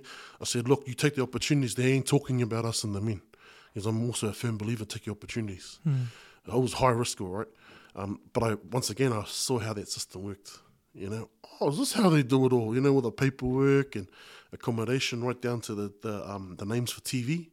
You just can't take your team sheet up anytime. It's all regimented, and it's actually a real stage production type thing. We played that game, and I saw them. We had a message from the Prime Minister back home, Premier. Oh man, everybody was sending us messages. We got slaughtered. We got sussed, bro. It was 66-12, I think, 16. Against Tonga. Against Tonga. And the biggest mistake I made, because I was one of the main guy in the middle finding the players, is that we picked a lot of rugby. And we went to Black Ferns. We weren't shy, we're trying to hype it up, but they went, they picked the union pathway back then, which is cool, that there were union girls. A lot pulled out at the last minute, and so we had to go and fill in, whoever we could find. And we got slaughtered, but, those women played with a lot of pride. Talk about taking the opportunities. Oh, you had to. You had to, man. It was a long walk, but I was quite proud because... it's one of those, yeah. Oh, now we're going to find a team. That was it. And you actually have to sign the participation agreement. And people, they don't understand this. Cool, we shook hands, but now here's the contract. And it's like, oh, jeez, we've got to show up now. There's our reputation and name is on the... And I think we got it right. We laid the foundation. The biggest thing we didn't have was no junior database. We had no young girls coming through at all. None playing Lisa Fiola Cup, none playing Tasha Gale, Harvey Norman up in Queensland, nothing. And then from there, we've just been building ever since. Ever since, brother. Sylvia Brunt played for us one time, came out. We played a 9-a-side against Tonga, beat them. But some of those girls are playing senior footy now. Waimaria Ngati, she was at Gold Coast Titans. She's with Burley Bears now. Her, Ione Tahia, she was with the Auckland and all that. But we had hardly any, but now the numbers are growing. We had under 13s and 14 girls. So I said, look, by the time we get to 17s in 2 years, we're going to have a team. I ain't struggling like we are now. But like I said, with those under 18 girls, I flew to Christchurch and met the families, and I've done Zoom calls. But some of them have done their own research and said, man, that can work for us. We want to help our people. And those are the heartstrings. You got to know how to read the room real quickly. But we made a promise that we will play Tonga again, but we ain't going to go down by that. Nah, one of the girls that smashed us that day is Mele Hufanga. Yeah. Bro, and that game actually launched her. I don't care what anyone says. You tell me video footage prior to that of her running a muck. She was running a muck, bro. But even that day, I looked at the Tongan leader, and he's taught me one thing in life, is to be a good winner. You can be a sore loser, which, we've all had a turn, but he says also be a good winner. And man, wise words. But he said, man, she's a future superstar. I said, bro, she just got 4 tries. I think so. And look at her now. And World's at her feet in the women's game. But that's where we want Niue to be. Even don't make there's an excuse that we're small. We've got to work hard. As you know, with anything in life, work hard. Hard work pays off. Yeah, but we have to start with the girls coming through. So we had under 12s, 13s, and a 14s. And Aussie, they got a cool system, but they don't have unity. Not only that, bro. Our community over there, down the road to them is an hour drive. In Auckland it's only like 30, 40 minutes. But this is the stronghold for the Niuean people. This is why it's actually worked for us. And the spiritual home of rugby league for our Niuean community is Auckland. Because, 60s, 70s, they played for Ponsonby, Richmond, Maritime, the old clubs, City Newton Dragons, before they moved to the suburbs. But from those times, it's been intermarriage, And then when I talk to some kids, this is my granddad. And, you played back then? Cool. But those are those strong links. But like I said, we'll play them in the future. And off the back of these stories, and these opportunities to talk, we've had, families from Aussie want to be part of it. So we have 3 girls coming out of Brisbane. All the FAs of papers, they want to play for Niue. But they want the culture too. We've done the videos when they do the kalo, the hymn, the national anthem. It's compulsory, the kids have to learn it. If you don't sing it, I'm looking straight at you, That's all part and parcel of our package, to be part of us. But now we've introduced the camps, something the Māoris do quite well. And it's starting to work. I can see the bond of the boys. Because we used to just train, maybe one training before the PYC, and that's it. Everyone will come together, and then, cool, that's us. We've had a few trainings beforehand, but numbers weren't that good. And, everyone's in now. And in camp, it's all about the culture and coming together even tighter. And like I just said to you, this year it was with the 13, 14, 15 boys, it wasn't about their grade, it was about Niue. It's all about unity and uniting, because we're stronger together than apart. And now, with the area that I'm passionate about, I can go back 5 grades and I would know who the stars are. You know what I mean? That's your recruitment plan, your player identification. So database, it's all on spreadsheets. Anyone that knows me has got spreadsheets. And then under 15s, we've got X amount of players. Cool. Right down to the under 7s. There's a method to it. We do prize givings, and all the award winners are cool. Yeah. I'll see you in a few years. That's good, because then you can see them in a few years. Like, you see them every year and their progression there, each of the kids. Very, very, and I can remember one girl playing PYC. She very good. She made tournament team, and I said to the family in passing, I says, don't forget the Niuean jersey's still at home at your house. He goes, yeah, we haven't forgotten Phil. The mother was part Niuean, and the father was 2 other nationalities. So she had a number of options, but I said, don't forget about us. And any kid that actually makes it to the higher levels, don't forget about us. And if you know, and you know, any of our boys that play at the national level now that make it to that team, and I run into them, and if they happen to be supporting another nation, I'm not shy, and I'll tell them, your duty is to come back to us, you know, because your international jersey came from. You know, that's the one-on-one talk. And a lot of them are good about it. Oh, yeah, true, Phil. No, there's no true about it, brother. I expect you at the next campaign. Oh, yeah, come back and help our people because you got the honour of playing. Like one guy played against Lebanon. You know, that's a huge honour. You know, it's just, but now you're with another nation. Oh, you know, that's the favourite line is. The missus is, you know, yeah, that's all right. But come back and help our people because we're small as it is. Now you're going to those big guys. I said, they got like 100 players over there. Man, I got like, you know, 20, 30, but they're 20, 30 soldiers ready to go. And that's that's what we instill in them, eh? But like I said, you know, doing this talk, you look at it and go, oh, man, there's heaps of moving parts. Yeah. It wasn't just this, it was actually heaps, 100 backstories. And like, you know, for coaches that have been with us from day one, still with us today, you know, and I think, Danny's been, he actually played in the first Battle of the City game. Oh, okay. Yeah, broke his arm too. Broke his arm. At the end of the game, he was shaking my head. First time he met me, but he was in a sling. You know, but he stuck with the vision too. Are we playing that game too? Oh, yeah, 216. No. I was trying to calm the crowd. Oh, yeah. Because it was too big. And I was like, oh man, there's more people than I thought. We had a DJ going, you know. Right. You look back, you know, and it was good. But like, yeah, I don't believe in the two systems. It's one.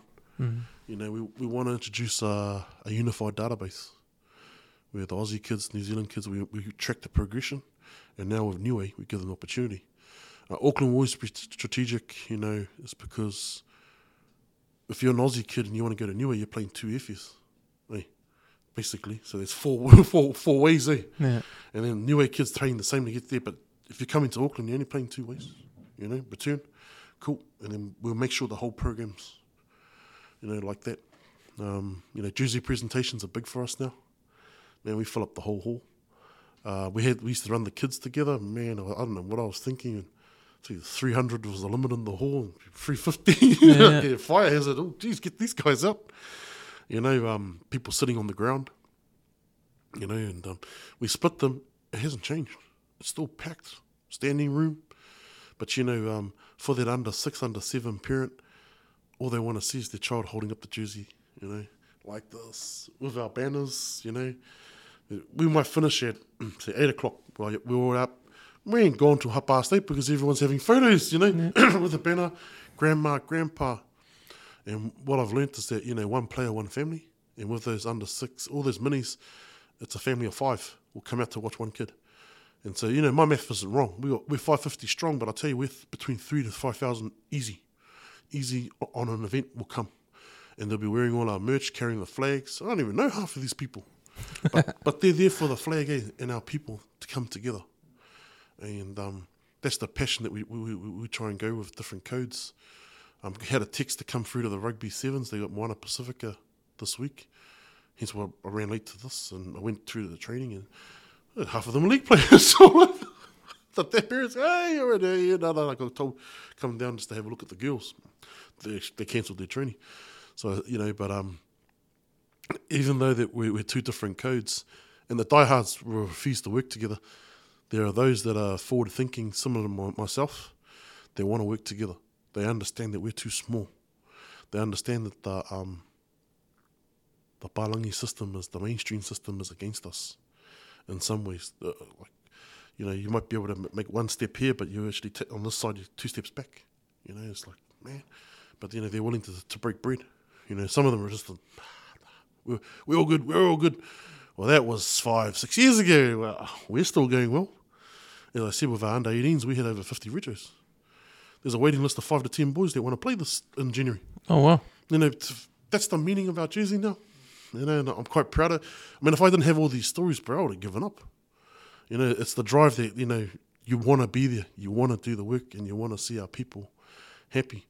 And it's still development and growth, but now we want runs on the board. What's the main way you guys grow from back in 2016 when it started until now? Like, what was the main Was it part of the work that you do? Committee. I always say committee is a group of us. And is it through social media or just through word of mouth, or building a tournament where, like the old saying, you build it and they will come? The whole lot. It's the Shield, which is a Auckland New Rugby League Shield, and it has that many backstories and parts to it. It hasn't been one single thing like the social media. When we put our teams up, and you go through every single team, there's a village there. Because if you ain't got no village up, you're going, what are you doing playing for us? You know, I don't want them singing our songs, you know, listening to our matuas, getting our blessings from our elders. When that's for the tangata niue. That's my way. We leverage our social media stuff quite well. On the flip side of that, you know, uniforms. Now we've got, you know, set uniforms, uniform suppliers. We, you know, pathway the coaches just as much as we pathway players. It's all about pathways. Transition them into here, but we also have an expectation on coaches to upskill. You know, don't sit here waiting for new every year. You know, join a club, whatever position you have in that club. You know, in a governance level now, there's a lot of new ones around the city. People don't know it, but you know, when the ones that are smart look a bit deeper and say, Jesus, at this club, you've got a club captain, at this club, vice chair, you know what I mean? Secretary. She's 3 years on the executive committee, so you can see how I'm going now. We have a network across the city, but we've morphed that into the country now. Like my guy in Ben Narangiwha down in Waikato, I ring him, and he knows the Niuean Church, but he's also on the ground in Waikato. And same with Maka and Johnny up north, you know. And the common thing is our people, culture, but outside of that is rugby league. You got to use rugby league. But I just love, me and the community love meeting new Niueans. You know, we stopped in Palmerston North on a 2020. We went to a tour to Wellington. We won that tournament. Danny Bernal was our coach. Demetrius Sifakula played for us. Was it the Warriors? Yeah. And we stopped into Palmy, and I remember one of the matuas, the elders, he cried. And I said, why is he crying? He goes, bro, just to see all these young boys come in, all in the T-shirts, sang the song. We sat there, and they fed us. And then that's when I met families from Foxton, Wairau Army Camp. They all came in. It was a big thing. And then one of the guys I knew, his cousin, he goes, no one ever stops in. Like you guys, a sports team. You drove down. And to be honest, brother, that was the last time we drove. I thought it was, yeah, man, let's give it a go. And we'll drive down Friday morning to Wellington. Oh, my gosh. We drove back to Auckland Sunday night. Sunday, man, we played all day Saturday. We won that tournament too. Man, we surprised a few people, but, you know, they had shut down league in Auckland for COVID. And so we had a list of about 10 plus kids that were part Niuean that we knew of. We went around and grabbed them all. Bro, they all said yes. One was committed to Samoa, another one to Tonga. He goes, no, I'm here to represent my grandfather. Which was cool. Went down there and, man, the Wellington lot didn't see it coming, eh? You know, there's other nations, they were like this, you know. And our Wellington Niueans, man, it was cold. The latest grand final ever, it was nearly dark. No, it was like, Wainui Mara. Man, I didn't like that ground. Why? What was wrong with it? Well, first you got to drive up a hill to get to the area, you know, and the hill's like on a van like this. So we stayed in there, but man, because league, you know, one thing I've learnt is that they're not treated too well by the local councils around the country. A lot of hardships, you know, and you know, you got to be grateful for, like, half the Auckland clubs are sand based or sand slit. You know, man, they got nothing down there. It's straight mud. You know, I'm like, whoa. And then windy on top of it, you know, and I looked at the conditions and said, oh, no way. And then, we won that, came back to Auks next day. But, man, just to see those old people cold and they were singing, they were so happy. We were holding a trophy. Man, we would have had a better people of 60, 70 of us. Man, whole convoy left from Auckland. All the parents had accommodation. They all stayed in there. Sefanaya Kauli-Lupo. He's with the SG Ball. I think he's moved into Cup now. His late mother came down with us. There was a whole lot of names. Three of those boys on that tour popped up in Melbourne. I didn't even know they were there this year, and they won the Harmony Nines for Niue. Oh, okay. Yeah. Deontay Parisi, East Hope. I'm trying to remember. It was Braden East Hope. And the third one was AJ Taylor. But when we saw them in the photo, they're standing like this in the Niue jersey, man, it touches your hair, goes, it works. The pathway actually works. All those hours we have meetings and behind the computer for that, but those boys had put their hand up straight away. And we gave acknowledgement because the Niuean community in Melbourne's quite small. But they're passionate, and in Aussie they're passionate about their league. It's like rugby here, league over there. Like it's all the councils and systems all set up to that. And for those Niueans over there, it's a big thing. But like I said, recently one of them reached out, the regions, and they want to work together. It's unity now, not Australia versus New Zealand. Who's the better? Oh, man. Push all that aside. Let's one vision, one direction with Tuamutu. World Cup, yes, could be, maybe not now, because they've taken it from 16 to 10 teams, but the women's is different. Apparently they're going to play with the numbers, keep it growing. But there's the youth side of things, so there's opportunities. But the more teams we could come through, we're releasing like a mini doco coming up. Oh yeah, who's doing that? Who's directing that? Already done. I randomly found someone on social media. They did Niuean Language Week. Vision Productions. Shout out to Vision Productions. They one thing I know, videographers came with a price tag, but I'm very thankful that the husband's grandmother is Niuean. Oh, okay. And I only found that out. He stood there and I mentioned, yeah, you're kitted out, brother. Basically, he's the kit. Look, and you're like yourselves. You want to be able to pay for people's services. They came out and did a fantastic job. So 6.5 minute doco. Okay, we'll put that up there. But when they're doing interviews and you're hearing the culture, you kind of go, man, I want to be part of that. How long is it going? How long was it? The documentary? Short. So 6.5 minutes on this one. We're meant to be doing a second part. It's like a little, man, those things cost too. Like, here's me thinking, the cell phone's good enough. Man, it's not CapCut or TikTok. There's a lot of work involved, and you got to respect those professionals. I mean, even like this type of setup, you respect all the gear and time and effort, Because I look at my own self, what I do with my committee, and it's a lot of work. We've got a storage shed now full of all our gear. Oh yeah, brother. Like if you coach for Niue now, we have all your balls waiting for you. Student balls too, students. All your gear bags there, the first aid kit, gear bag, cones in there. If you're doing the older grades, like the internationals, there's head shields, agility poles. With the stuff down in the mini mods, they kind of share it because, for some reason, some of our coaches that have left, it's a gift. They haven't given the gear back. You lose one hit shield then, but it's still one, And so, but that's the expectation. You come to Niue, we have all your kit ready for you. We give you an induction pack. With our older grades now, we have an interview panel. This year, I'm blessed to say this, we had applications from Australia, Japan, and all around, like Auckland, around New Zealand, that wanted to coach Niue. But they just wanted to be part of the movement, and they brought their skills. This year for our under 18 girls, with Mark Valikai, he's based in Brisbane, and he got an assistant coach. That's the first time. We only just pick in our backyard. So now we're coming out of it. But, apart from that, I do a lot of talking mainly with the Māoris because they coaches came from everywhere. But they seem to get it right real quickly. So we've taken a few things out of their system. And that's the good thing about the leader. He's all about growth. Like he'll tell you, what you want, what you're asking for, and just so it helps you grow. And so, we've selected him for the 18 girls. Yeah, so that's pretty big. He's coming over, but we do a lot of virtual sessions. Yep, a lot of that. That's the engagement we do now.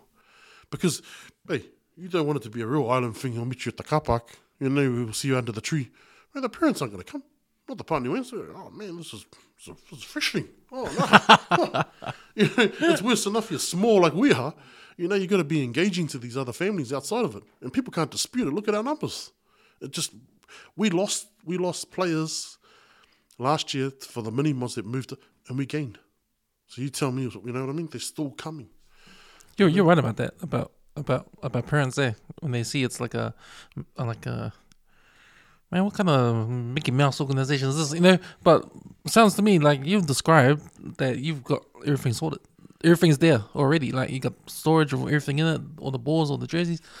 It's well organized. It's well run.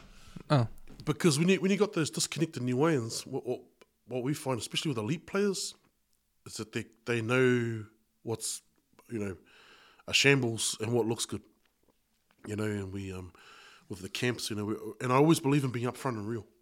Same with the coaches, same with if something shows up late, I'll stand there and tell you. You'd rather hear it from me.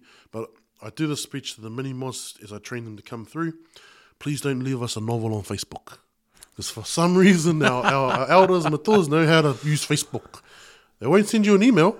Oh, I noticed all these people, the smart ones send an email. A lot of them don't, but long novels. You're like, oh.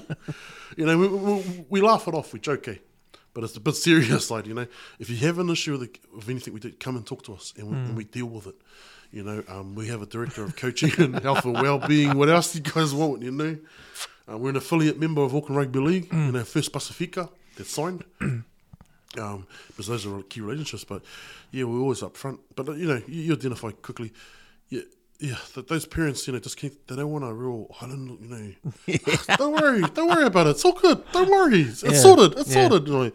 Man, and they're like, fella talking to us, he's worried. He's worried because I want this to be here now. I want this to happen then. But we don't micromanage our coaching staff, but we do give them expectations. Like they sign contracts, That's the level of professionalism we want. And then with the interview process we had this year, they were happy when we had a 4-man panel. 1 independent and 3 from the internal committee. And the applicants were a lot. They all wanted, you make the applicant feel like you mean something to us, or we're wanting you to interview. Oh, but I've been with you for years. I said, I know you have, brother, but this is the new system. There's other people that want an opportunity, and some of them have upskilled, done coaching courses and stuff. And that's what we encourage, but they're active in clubs too. So there's a lot of moving parts to it. It's funny you mentioned the Facebook thing. Because you find a lot of clubs, even in rugby, like every teams have like a Facebook page, and the parents can come and chat, or even chat groups on Messenger. I hate them. Like you make chat groups for the team and also the parents. But it's like, why would you want to give them a voice, man? If this is gonna happen, if this is gonna happen. If this is a team, this is team stuff, and then you get. I've seen situations where all the parents are on the team chat, right? And there's arguments about the fucking fundraising and stuff. It's Shortland Street. It's entertainment for some people, and I don't drink, so you can throw that straight to the camera. It's entertainment, and they sit there and they love it, and they wait for the next comment. Hey, did you read that comment? Bro, I don't know. When I was young, it was only a piece of paper, and at school, I remember like that. He said, she said, girls talk. Oh man. Whatever happened to the in school when we're at school? Like, if there's a school trip, you just get a teacher gives you a note for your parents to sign. You can go to the trip. That's all it needs to be. It doesn't have to be a fucking platform where the parents can it's vent. It's just a vent. It's just a platform for parents to vent when they don't even, when the organization or the team doesn't even need to hear all that. Man, it's like I said, it's weird. It's entertainment for some of them, and then like I said, there are a couple of matuas. I think the generational change need to respectfully move aside for us. They want to know how to use Facebook. Wow, novels and everything. Jesus, you must have done a degree at school. Wow. But I understand with some of the bigger organisations, they like to, what was told to me, NZRL, we like to know what the community are feeling and saying. Are you sure? Because you're basically paying a moderator on some of that stuff, bro, I understand that's the new way, that's the new engagement. I think there's a better way of doing it. Oh, it's got to be, because, man, they just sit there all day and, that's their entertainment, Just to come back with a comment and have a debate and screenshots. Like, man, you got to be careful what you type. I said, nah, man. I don't care. I'll say one of my tricks. You wonder why I ring you at 10 o'clock at night? Just because, unless it's voice recorded, the technology's thing, you got to, and then, but we wait for a meeting. But like I said, we pick, good people, good people, and that's what's that's pivotal for our organisation. That's made us get this far. Good, honest people, and it's just like you said. You open up those forums, and I have great coordinators this year because last year I thought, first year out of COVID, I'll try and do it all myself. It didn't work. Too big for that to be one man show. So for mini mods, and man, they did a fantastic job. Tarita Tirapai, and she did our counties, and Chi Safaya did Okalana. But man, the complaints that they had to deal with, I'm like, oh my gosh, so trivial. You know, one thing to come from the coaches and managers, but they're there to watch the coach. You know, it's not an island thing. You know, like we have policies. In any organisation now, I'm sorry, you have to have policies and procedures. Ours is a fundraising sponsorship policy that you have to register your fundraiser with us, sponsorship. If it's cash, it comes into our bank account, and then we send it back out. I don't expect to come to training and people are handing over $50 dollars, and no, there's no money now. Like 5 years ago, the manager will come give you $1,000. I said, what are you doing with $1,000? No, the coordinators, just keep a little bit, just go down there. Yeah. And I mean, it was so stress free. But they're volunteers like us. We got them some things, thanked them in front of everyone. But you got to look after key people now. That's what I've learned. For the international space, from 13s up, we're going to have a coordinator next year, a person just to come through and do all of that. Just because we've got to be more to the governance, so we review your coaches, and we do the hiring, and we'll do the review. That's it. We shouldn't be there hovering over everything. That's at a governance level what we do. We're kind of a bit of both, but operations and governance. But reluctantly, you end up in the car park now and then. He said, she said, and but that's not what they said. I said, okay, cool. You got that in black and white? All right. And nowadays, have you got the screenshot? Maybe at my age, I'm thinking, man, screenshots, Jesus. It's almost like, how celebrities have stuff on social media and they got about 500, 700 comments. It's like reading all that. You got no time to read all that, man. You wonder why they got a PA, and that's why when I'm talking to the NRL guys now, they do social media seminars because they've got to teach the players how to use it. They got no idea, some of them, and kind of average at school, but now they're a professional athlete getting 150,000 a year, 300, and then they're quite loose with what they say, and now it's part and parcel of being professional. So I said, I guess now we do a social media workshop. Some managers, I think that's a plus of having a player agent. I believe in player agents from New South Wales Cup up. Yep, because you can sign those SG Ball, Harold Metz yourself. You don't need an agent for that. But for New South Wales Cup up, you do, because it's bigger money and there's a lot more technical stuff. The agents come in handy. And it's like the reserve grade for NRL. Oh. That's it. That's it. May as well be NRL. Well, I know what they're paid, and I now when you kind of get get familiar with the figures and the processes and stuff, I quite like the administrators now. A lot of respect for guys like Gus Gould. I mean, I don't care what people say. He's this and that, but he also teaches players how to use social media. The other guy is Shane Richardson. Man, I love listening to their podcasts and stuff, because they analyse the game from, they'll tell you, we know the figures side of the game. We also know the footy side of the game. Where some people only know one, but not both, one side. And we're kind of listening to them. And, if you're a good student in the game, you take what works. It's just like playing, you take, okay, cool, they got that move, this move, okay, they're doing that draw. Australia's a different beast, though. It's like, 100%. Bro, they got no idea about us. So, and when you see some of the poly boys saying that they're advocating for Pacifica, it's good on them. Because they got no idea, man. Because it's, system's different. It's real regimented, but, our lot, it's over 50% Polynesian in NRL now, I think it's going to get higher. There's complaints. They're already pushing back already. New South Wales Cup Rugby League are looking at putting a cap on Kiwi kids coming over. Too many. Really? Yep, bro. It's getting worse over there because the long term. That's why they're changing the eligibility rules all the time. Now, that would be NRL saying that. Oh, well, but they have to, because their system is different, right? The clubs are private, right? Some clubs are private. Oh, yeah. NRL costs a hand in a couple of clubs there. Oh, well, if you look at it, what's it? Brisbane Broncos is owned by News Corp. It's a whole media outlet, Yeah. Oh. Yeah. At the end of the day, it's the bottom dollar. You know? Is that putting a cap on Kiwi players? Is that because the Australian players are not playing anymore? Are they not finding the numbers for Australian players? I think they're there. But they're not getting opportunities. It's the Pacifica athlete.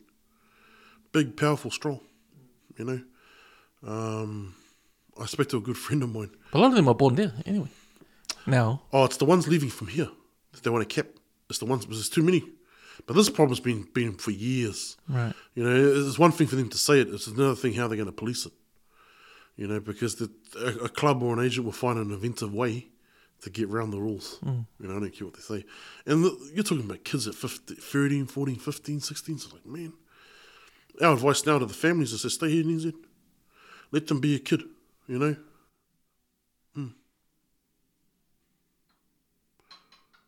And I was just putting this to you, man. Oh, yeah. Sorry, man. You can you hear me? Oh, okay, cool. Yeah. Yeah. Yeah, nah, I mean, I love talking to different families and that, but I always tell them to be realistic. For one thing, I do at club, and I do at Pacifica now, and oh man, my son's got opportunity, blah, blah, blah. I say, oh, cool, are you going to go? Oh, no, we're going to send him. Oh, yep. Does your son know how to fold his own undies? Does he know how to make breakfast in the morning? Like, they're looking at me again. Is mum still holding his hand? If they're doing any of that, bro, don't send them. Keep him here to grow up, or you're going to have to pack up, bro. And when I've had this conversation, like at least a dozen families, they're half packed up and moved, some of them. Oh man, we really think they feel something. I'm just, being honest with you, because I know how this is. You send him over there, and he's all his life, mum made his breakfast. Doesn't know what to do. He's got no life skills. Yeah. You need life skills, you know? Yeah. Like, and I saw one boy, he played for us at the in our pack, one of our pack teams, and he's already flying to Sydney for a club he's signed with over there. He's very mature, but that's the way his parents have brought him up, you know. But like I said, I've dealt with players where, man, they're spoon-fed. You know, if you can't fold your clothes or pick up your undies off the ground, you shouldn't be going, bro. You got to make your bed, you know. And one thing I notice of Islanders is really bad is time. And I have to back the Aussies that you come late, you're in trouble. Because I've had some of our premier boys go to Aussie clubs and they just find straight away money. Man, if you come 30 minutes before training, you're late. It's an hour before and you're doing all your stretches and everything, and that's when training starts. You know, he goes, bro, training might be 2 hours, it's actually free. You know, reeling is down here, man. And that's where time management's pretty big with some of the kids.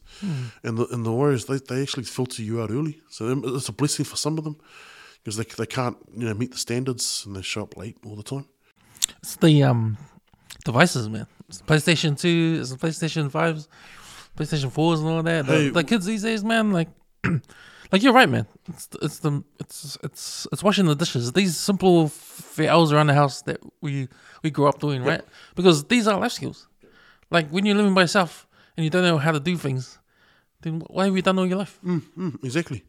A parent I talked to recently, their child's 17, and there's Phil, the opportunities coming up and Aussie and blah blah blah. Cool. Sign your son up as soon as you can for a driver's license. Get all that done first. Does he know how to use the bank card?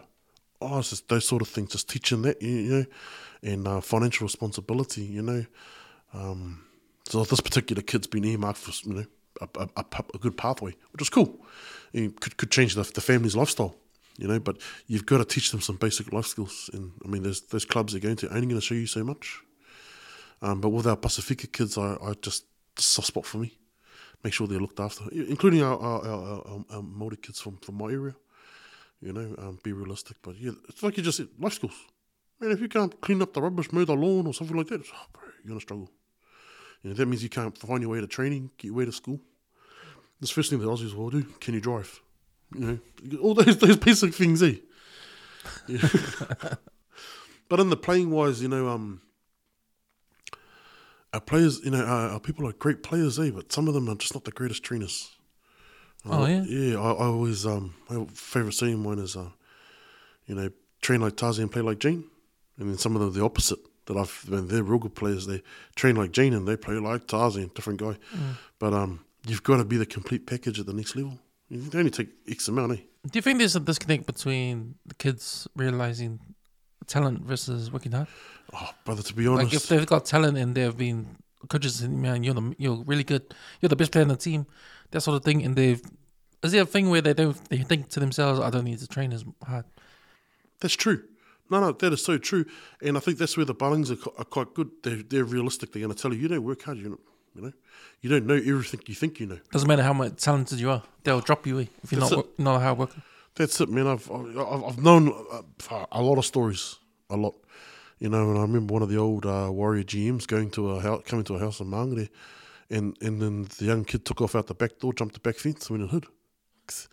The head trainer at the time, as they had him in first grade training with them, training trial, was thrashing him, and he goes, "Oh, stop this, man!"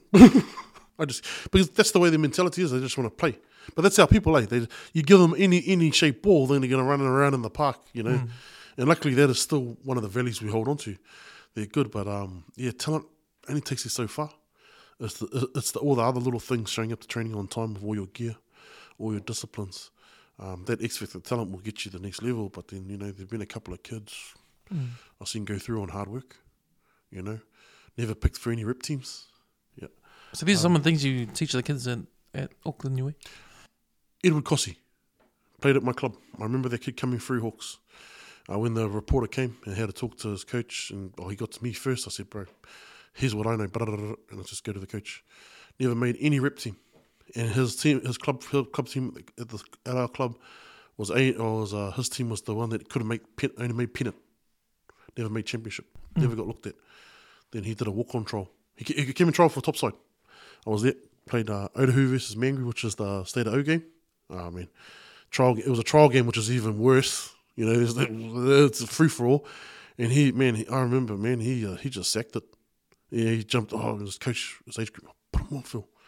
I'm not the coach. I was like, go on then. I said, it's one of the boys, get off, just get him on. Man, I seen him panic. He went away, put on 5 kilo of muscle, went to the under-20s walk-on trial from 150 players and made it to the last 3. And from there, the rest is history. Had a bit of a thing when he went to Richmond. He kind of went downhill. Fell into some bad habits, and then he got the final warning. And then he came back, fought his way, and look at him now. And it's all that hard work stuff that I tell with our lot, our Niuean kids. You got to work hard. But when you're selected now, mini mods 6s to 12s, it's participation. We will not turn you away, unless there's like a disability, or there's real player safety concerns, which is you cannot tackle at all. And we'll talk to the parents. And some of those parents are actually not to be, can my son just be part of the team? Don't have to play. Okay, cool, all right then. But when you come into 13s, it's here's the system, and we keep adding on to the system and changing it. But we also got to teach. You can't coach hard. That's what I tell them. If you got a weak heart, I don't think you should go out there. Because, man, something's going to happen. I was with under 20s for 3 years. So I said, hey, man, you got a strong heart, you're going to be strong out there. But you got a weak heart, not good, man. We can coach your lungs, or we can't coach heart. Anyone in footy, you understand. You're right. We can get you fit as, but you might be scared as. It's a contact sport. At the end of the day, to the parents, it's a contact. We're not playing, say, tag and touch. Niue's quite big in that sports, very good players too. I know that many, but our numbers in the contact was totally different from opposed to the 80s and 90s. Tag is huge here. Oh, hey, man! I heard someone say when it comes to tag versus touch, the transition skills is more of touch than tag. Is that right? Do you believe that? Because it's a step in. When you think of touch, I think of Sean Johnson and Benji Marshall. To be honest, it is touch. Yeah, that's my own personal opinion. That's not the opinion, but I've seen enough now. I believe that. When you go to dummy half, they can scoot real quickly. The touch boys, but the glaring difference of both of them, they can't tackle. It's a contact sport. You got to tackle. Yeah. And that's one area I've seen about 3 or 4 players. There were halves. They left from here. Came back to within whatever couple of years. The defense was weak. As you go over there, you have to tackle. 1 to 13 out of the field has a tackle. When you tackle, you can learn to tackle, but I think the other skills like stepping. And if you look at like guys like Sean Johnson and Benji Marshall, you know, thrived in But the in thing league is, because of their touch skills. they thrive in league, but their also defense wasn't the greatest. Right. And everyone knows Sean, who, you know, if you have a look at some of the greats, you wonder why when you watch their game tape, you say, oh, geez, they're standing in the centres. Right. they're hiding right next to a big second row that's, you know, like half crazy. You know, you're not going to, you know, so that's why I say defense, you know. So more of a spine thing, That's it. and spine and league will be good at touch than anyone else. Correct. You wouldn't put a prop in there and play be good at touch. Actually, I've seen some man good football skills. I've seen a couple say they're halves and play, you know, like all the skills, but you know, 120 kilo, bro, you're front rower all day. Even with that Aussie lot, you know, I feel sorry for our Pacifica kids from here. They go there and they get in the middle of your cousins. You know, that's, you know, Like automatic with the stereotype, and it's bad. Second row. I know one kid now. He was a halfback over here, and I thought he was pretty decent for us. And he ended up over in Sydney. Played at NRL, he's second row. I was like, "Oh, you're kidding?" Because you know, another half we had 1 year prop. You're kidding me? Because no, they don't do 6'2", you know, halves, and they explained it. And I went, "Oh, okay." But yeah, no, I've heard that from my coach. And you just stare at me, get in the middle with your cousins, your bros. And I go, really? But I think the tide will change. But then you just got to analyse how many halves are actually coming through the Pacifica kids there. We're mainly the forwards, eh? You look at it, all the outside backs with the wing, the centre. Eh? So that's my observation. But with Niue, our quantity is not a problem for us now. It's just the quality. It's a different story, numbers-wise, for the boys. For girls, it's a bit of both. And we're still growing it. But, you know, when we're scouting a player all year round, we're looking at the first is tackle. If you can't tackle, then, oh, man. If you're a front row and you're making a 5 metre hit up, 2 metre hit up or whatever, but your D is on, your line speed is good, that's for Niue. And we took that formula in 2022 and we won the development PYC, that section. Off the back of that, I took a few young guys. Coach says, "Are you sure, Phil?" I says, "No, man, I'm telling you, every kid can tackle." I don't know, the hit-ups, I'm not looking at that. I'm just looking at, they tie in, they know their A's and B's. So the flip side of these kids is that they actually, they're coached at club. Now, we look at that too, who their coach is and what system's been brought in place. And these are these little tips we don't really tell, you know. And then, is that why you looked at him? Because the coach is a real defensive coach, and we kind of gravitate, you know, so that they're used to the rough stuff. Eh? Because one thing about Pacifica people, they can score tries anywhere, anytime. Man, the skill level, the X factor, but on some of them on D, they kind of shy away. Unless you watch the NRL, all those guys tackle. But it is grassroots footy. So with our kids, we're doing more coaching and development with them next year. Yeah, so that's a big thing for us, is their coaching and development, upskilling the coaches, but also teaching them just the basic skills like being second or third tackler in, or tackling rear tackle. You know, not these one-on-one big shots. Like, it might look good, but man, I've seen more damage than anything else. You know, there's the side-on tackle, stuff like that. You know, and we put it down to coaching. If you're coached very well, you got a better shot at having a more enjoyable experience playing footy. Like, I mean, we look at a bit of stuff out of England, because if you think about it, it's the weather conditions.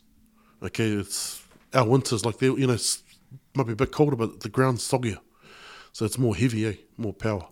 Where Aussie, it's dry. You know, part of Queensland's dry all year round. You know, unless you're like Canberra or Melbourne, then it might be a bit, you know, soggy. But no, it's a real fast game. But with us, it's power, and you can take some of the drills that they do, the English do. Not too bad. You can apply it here. As I think some of our boys, they kind of thrive in that environment over there. Yeah, and they're just treated in a different way. You know, so I've spoken to a few players. Ignatius Pasi one. You know, his wife, his partner's she's Niuean.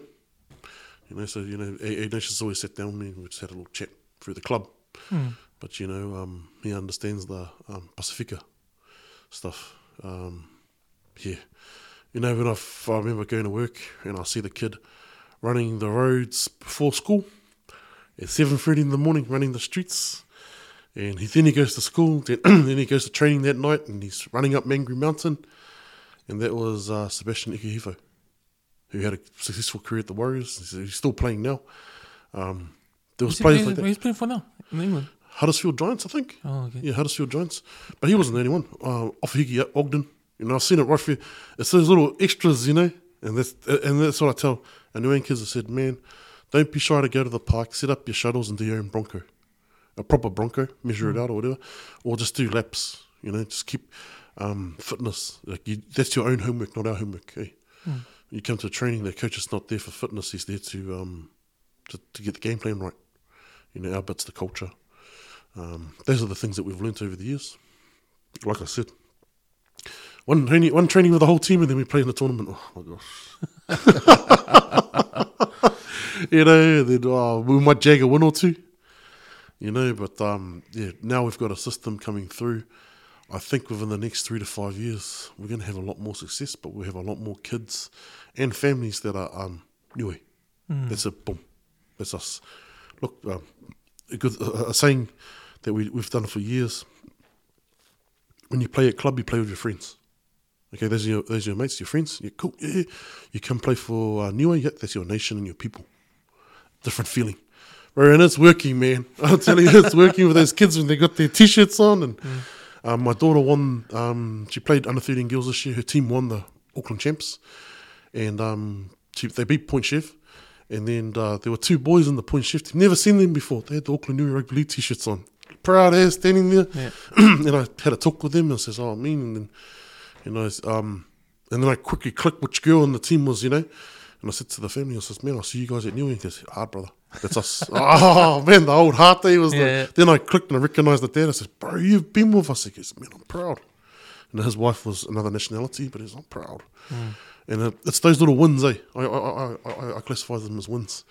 And like I said, the next 3 to 5, the numbers, well, under 18s, we've got over 50. I mean, there's kids out of Aussie that are wanting to come and play now. But like I said, you've got to make it as professional as you can. But that's right from quality staff. Here, when you come in, here's your player information pack. It has all the fees. It has all the training days, everything. And then we give them a training program. And social media, one good thing about that is you can have these groups and they've got to post their videos. Now, that I think is quite beneficial. Okay, cool. Yeah, all good. Hey, I just saw 10 players put their videos up. Where's the other 6? So I don't want to hear any excuses. Get the videos. That's a good thing, eh? But it just shows the rest of the team that they're engaging. When did the professionalism start for Auckland New Rugby League? Did it come after the Warriors or before the Warriors? I was before. Yeah, way before. It had to be. It was before. Around about 219. Right. 219, 218. Was that just recognizing that no one other organizations was doing the same things, or? Oh no, some of them are doing it. Yeah. I mean, it depends who's. That's off the back of the New Zealand Māori. Oh well, no. Actually, I didn't get into his stuff until 2020. Actually, he like I said, it was a test drive for 2 years before he came in. He'd bring our Waikato rep team to our mini PYC, we called it back then. And when he saw it work, then he went, "Oh no, I'm all in," because it's a lot of resources for them and a lot of reputation. And he's been pivotal. I mean, don't get me wrong, we don't see eye to eye. We're no different to any parangi. You close the door and then it's on, you know what I mean? But when we walk out of this room, it's a united front. But we've sorted everything out. But yeah, from that, yeah, you're right, professionalism. You got to be real. I like to keep it real with the families. I don't want to affect them. Tell them this. We do get things wrong. That's the truth. I'm never going to deny that. But we stand with our coaches. We don't throw them under the bus. We do reviews, but we also and the families are generally really good. You're always going to get the 1 or 2, but it's better than some other nations that have got like 50, 40 that are unhappy and like, oh, there's something wrong in there. But that's your business. You're going to sort it. Like, small as we are, I'm happy as we are. And like I just said to you, the club thing, we all love our clubs, but when we come for our new way, it's the nation and our people, eh? That's us, boom. And I don't care where you come from when you show up. And when we do our muster days, the little kids, I see all of them running out. Whoa, Yeah. all doing the haka, and then typical Niueans. I think it's all nations on Niueans got it. 2 weeks out from the tournament, they're all at training. The mini mods, which is cool. I mean, they're not really cool, but we want our fees in it this time. Those are as soon as the team lists are up, that's all a big thing too. Getting the villages, man, those are big things. I don't get abused as I used to on the first 2-3 years. I'm not abused, but the old people. We're from 4 villages, but the son-in-law might be another nationality, but only put 2. Hey, man, they're really offended. But the beautiful thing outside of that is that even though you're Niuean, you're proud of the village you're from, and those old people say, no, I'm from Vaia. Even if it's a small village, I'm from Vaia and we're proud. When some of the community leaders that I gravitate to, man, when we see some of the smaller villages in there, we go, man, it's good. Because there's like 2 of them in Niue, a bit smaller in population, but they got a lot of league players. Now, people don't know that. And it says, I know that because for the last 7 years, I've been tracking going, man, every year they got 2 or 3, sometimes up to about nearly 10 kids, and most of them are quality. For some reason, that particular village, they gravitate to the league.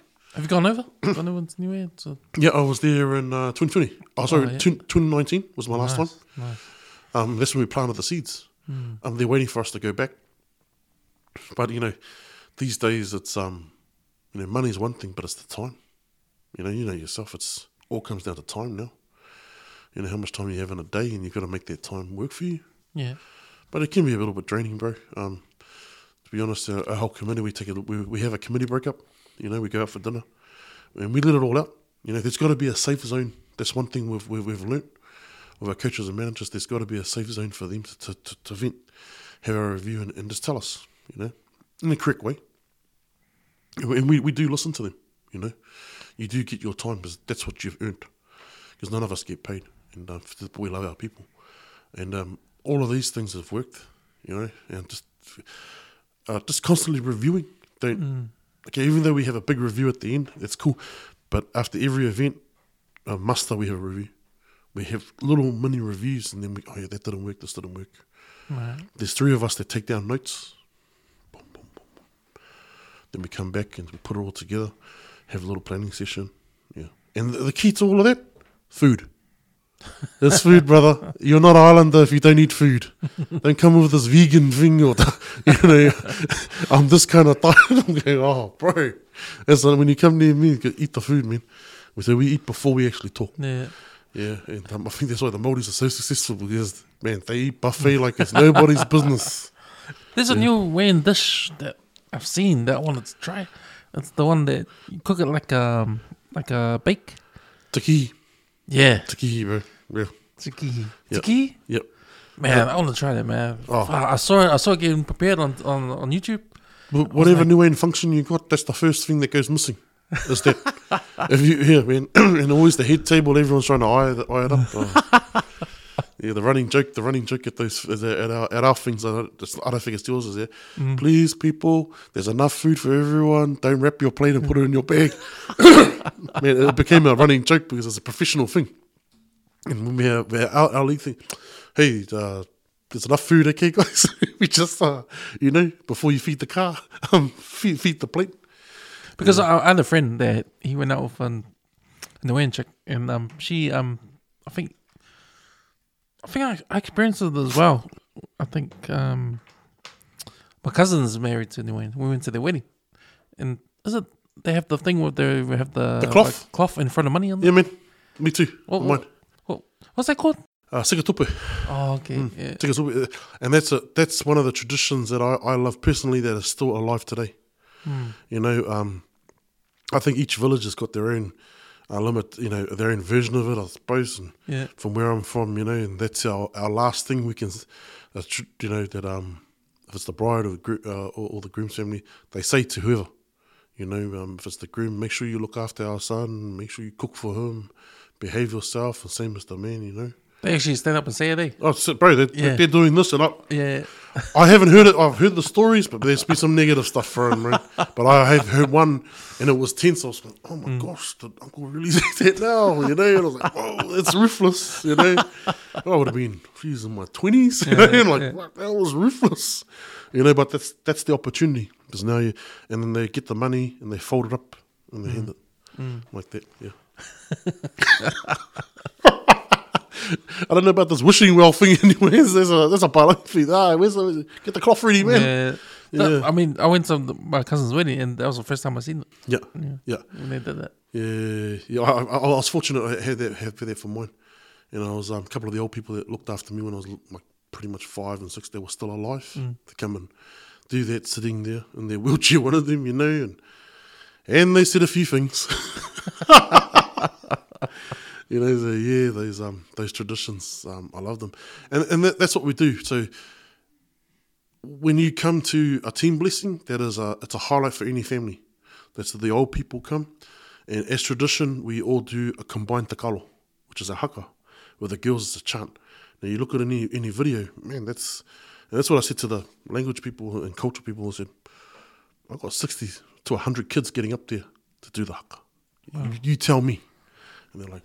You know, the videos don't lie. They're like, you know, counting their heads. Man, he's telling the truth. You know, we've got 3 teams. There's 22 in each team. That's 66 kids doing the haka, you know. So, but after that, as tradition, we have a group photo. Okay? In that group photo, loudest you can do, New Year I'm free, and I want everyone to hear that we're coming to play, that we're going to be there. And then they scream it out, New Year, you know, and you got those videos, and when you watch them, even after all these years, it still kind of picks you up. You know, when the work gets a bit hard, you got to go back to those old times and go, oh man, this is why I do it. To see all these young kids, you know, these 5 and 6 year olds. I got a photo. One time happened at a rep day. Under 12s were playing, you know, under 11s were playing Cook Island versus Niue. We won the game, and these boys came from the under 7s. I think, man, this fella and his little gang. About 5 of them, they took their tops off and did the haka on the side, you know, and I went, oh my gosh. In this moment you never get back. One had the flag, like, you know, and they were like, hey! And, it was pretty special. And I mean, I'll catch up with that coach next year, man. That was, I only took the photo, but we were still like, wow, man, we need to be filming this moment you never get back. You know, and with, like I just said to you, some of those kids that played in T-shirts, they come through now. And we acknowledge them. We get up the front and said, oh, here are the T-shirt kids. But you know, and it means something. Yeah, if you're going to carry that in life, you know, especially amongst our people. So I play for Auckland New Rugby League. You know, I always try and tell them it's not taking anything away from the other 2 codes, but you're tackling 100-kilo person, you know, running at you. Yeah. My job is to get a try, and I'm going to run over you, through you, whatever. You know, but, you know, for any of our whātai out there, the grades, as soon as they put their hand up to play, to me that means something, okay? It means you're a little bit higher in my eyes. And I can see you're a little bit higher because you're going to put your body on the line. But, you know, you've got to pull on those little stories and, hey, man, you're doing this for the nation. So, you know, with the PYC kids, every time you score a try, the whole nation celebrate. Our biggest reactions has been a win. When those boys won in 2022, out at North Harbour on Sky TV, 560 thumbs, whatever, you know. Yeah, I don't know. You couldn't convert that into money, but you convert that into brand value. The value of the brand just went up, man. The shield, like I said earlier, we protect the shield no matter what. That's our thing. But the value just went sky high, you know, because we don't win much. You know, Duke Williams getting a medal at Commonwealth and sort of winning gold at the South Pacific. Man, those are those stories that are going to ring for years. You watch this, there'll be 10 new kids doing boxing next year, 20. No difference to the league. When we win, we're all going to win. Now the Warriors are winning, our league will be back. I'm telling you now, they make the finals for the next 2-3 years under Andrew Webster, you'll see the league numbers go up, up, up, up. I reckon league is I reckon there's a good time to play league right now, because I think it all started with MMT, slowly from MMT, and then Even the Rugby League World Cup last year. I mean, the Pacifica representation in the World Cup, with Toa Samoa and Tonga, and the quality players that played for these teams, man, just exploded. And off the back of Super Rugby being shit, All Blacks losing. If you think about this year, right? Who are the teams that actually won something this year? It was the Kiwis and the Blackburn. Were they playing the World Cup this year? Were they? I mean, in some parts of New Zealand, they're watching the league. Hey, they're watching the Warriors. Exactly. Look, this is a comparison, and this is a running joke of some of the union guys I know that love the union. They go, man, as soon as the league comes into town, they convert straight away, man. They're because what the Palangi's fail to me, what they fail to recognise is that our people are there to follow the flag. That has different meaning, eh? So they'll switch from union over to league just to follow the flag, man. I'm proud. Same with Niue. But you have a look at how many parades that happen. Hey, that's a thing now, and that's how you can kind of judge the crowds. We deal with the CEO of New Zealand Rugby League, Greg Peters. He's got a union background, Hurricanes.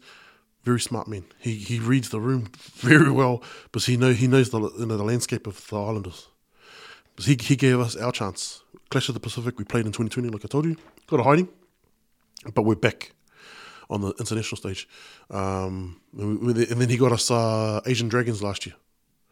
Yeah, we played the Asian Dragons, and Wairangi Kopi just told me before the game, bro, you ambushed these fellas. He saw our team come out, and it was like athletes. Because the PYC kids, like I've been telling you about, they're playing Jersey flag, they're playing SG ball. They're the ones I said, myself and the selectors, go and get them.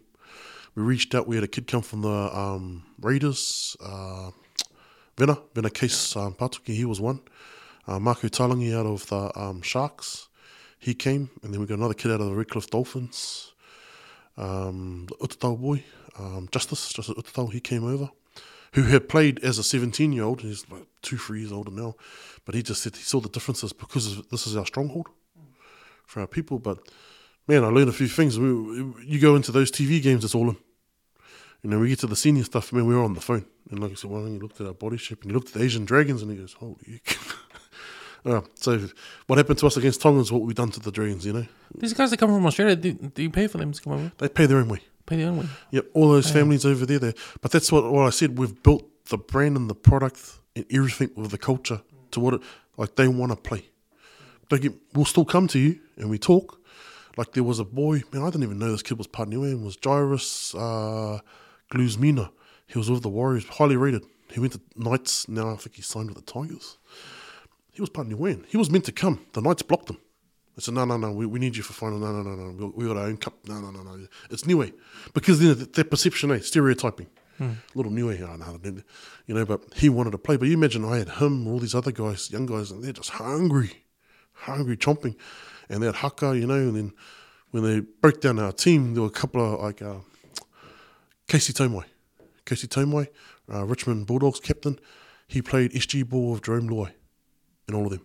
So, even though they're back here, they had a few years of that high performance system, so they know what to give back. We had Eddie Paialiki that played at Manly, SG ball, he'd done all of that. Harold Metz, come back, he's playing point chef. But those are the guys that it's not a have a go day now with our jersey, but you got to reward the ones that have trained hard and played well during the year, just like the Kiwi selectors, Because you hear that story, the coach picked the team. So no, he didn't. What we've got now, from 13s up, is the selectors coming. This year I was very fortunate with our partnership. Again, I say it again, is that we had the Warriors come into the first trial, and they helped us with the selection process, which is the basis of our teams. And our results are actually quite good this year. But that's what I mean. That's the Kiwi team. Yeah, Madge might have had a say, but the selectors are there. Go, here's the team. Same thing. So you do take things out of the mainstream and you apply it to our thing. Yeah. And I think it's worked. But like I said, I'm more passionate about that. To meet a family down in Christchurch. I met a few of them actually. Undercover Niueans too, from Dunedin, Timaru. 2 families out of Timaru, Invercargill and around Canterbury, and said, oh man, I want to play for Niue. Randoms, but it's that first engagement. Yeah. Well, since we're on this thing, and what people don't know is I used to use family trips away with my wife and my kids, and I'd stop off and meet those new Oh, yeah. Oh, may as well. I was on the way. We drove down from Palmy to Christchurch, Yeah. and I stopped in Wellington. This was the first time I went up and shook the guy, gave him some T-shirts. I said, bro, that's us, say. Luca Gibb Jackson, Jackson Gibb. And he goes, no, done. But common theme, kids. He's all about the kids. And then look at us now, we went from strength to strength. Wellington Niue Rugby League under Burner, they signed an affiliation deal with Wellington Rugby League. That sort of stuff doesn't happen in Pacifico though. Whatever, our people are quite opinionated, cool. Well, I'm signing. And Auckland Niue Rugby League signed with Auckland. Oh, but what's the benefits? I said, that's quite a lot. When we talk to the league clubs, our conversation is different. We actually signed on the line. It means something, eh? They're kind of still at the bar, some of the brothers, oh, no. Man. At the end of the day, sometimes when you get to the boardroom, has this been signed, eh? Notarized and everything. I want to do a little thing with you. Here's a scenario, right? I'm gonna give you a scenario. We're in West Auckland. We've got two Niuean parents. They've got a son. He's 7 years old. They put him in Watermelon Seagulls. How does he get from there, through you, to play for Niue or Inara? What's that pathway look like? Well, run me through the pathway for that kid. Your perfect, this is your perfect ass scenario. Okay, perfect scenario. He's at Watermelon Seagulls. Yep. First off, make sure the team is well coached. And the club actually, with Nas and them, are quite good with their kids. But when he gets to a certain grade, we'll be saying to him, look, man, make sure the team goes right through. If it doesn't, we'll get him into our jersey at 7 years old, and we'll watch his pathway come right through to 13s. And then, by that first year, we'll be looking at what club team he's playing in. We'll also be having a look at them at trials, and if they made the Auckland reps, we take all of that into account. And then if he's lucky to go to the next stage and be selected in that final 22, he'll play in the PYC, cool. If he makes the tournament team, then you're earmarked, good things. Come back to the 14s, if you do the whole thing again, wow, boom, you're going to be something. 15s is going to be something again. But if you keep making the Auckland teams, but now if this player, using example, is not a full Niuean, you become more valuable to those other nations now, and they will come knocking. So I've seen it. They will ring your house and they will tell you what you wanted to hear for the pride of that flag or pride of the red flag. They'll do it. But hopefully we've built enough loyalty and trust and reputation in these 5 years, 6 years, that you'll stick with us. And when he sticks with you, then what? And then he'll get to that level. If he's fortunate enough to go to, first it will be Harold Mats, 17s. He gets to that. That's the very first. Warriors development for them. Warriors development. Have a little taste, but he gets to the Warriors. Harold Mats, like Sol Misiapo was one of our boys that came in the hard way. He's there now, and then from there will be your pathway into the SG ball. But you've still got to be playing quality footy. And in the perfect scenario, you go through the cup, and then, man, if you make the top 30 for NRL. Minimum wage is 120 a year. It's not bad for a 19-year-old kid or whatever it is, 120. That's the minimum wage. And then when it gets time to put the international jersey on, and God willing and blessing that Niue has a team, you pick Niue.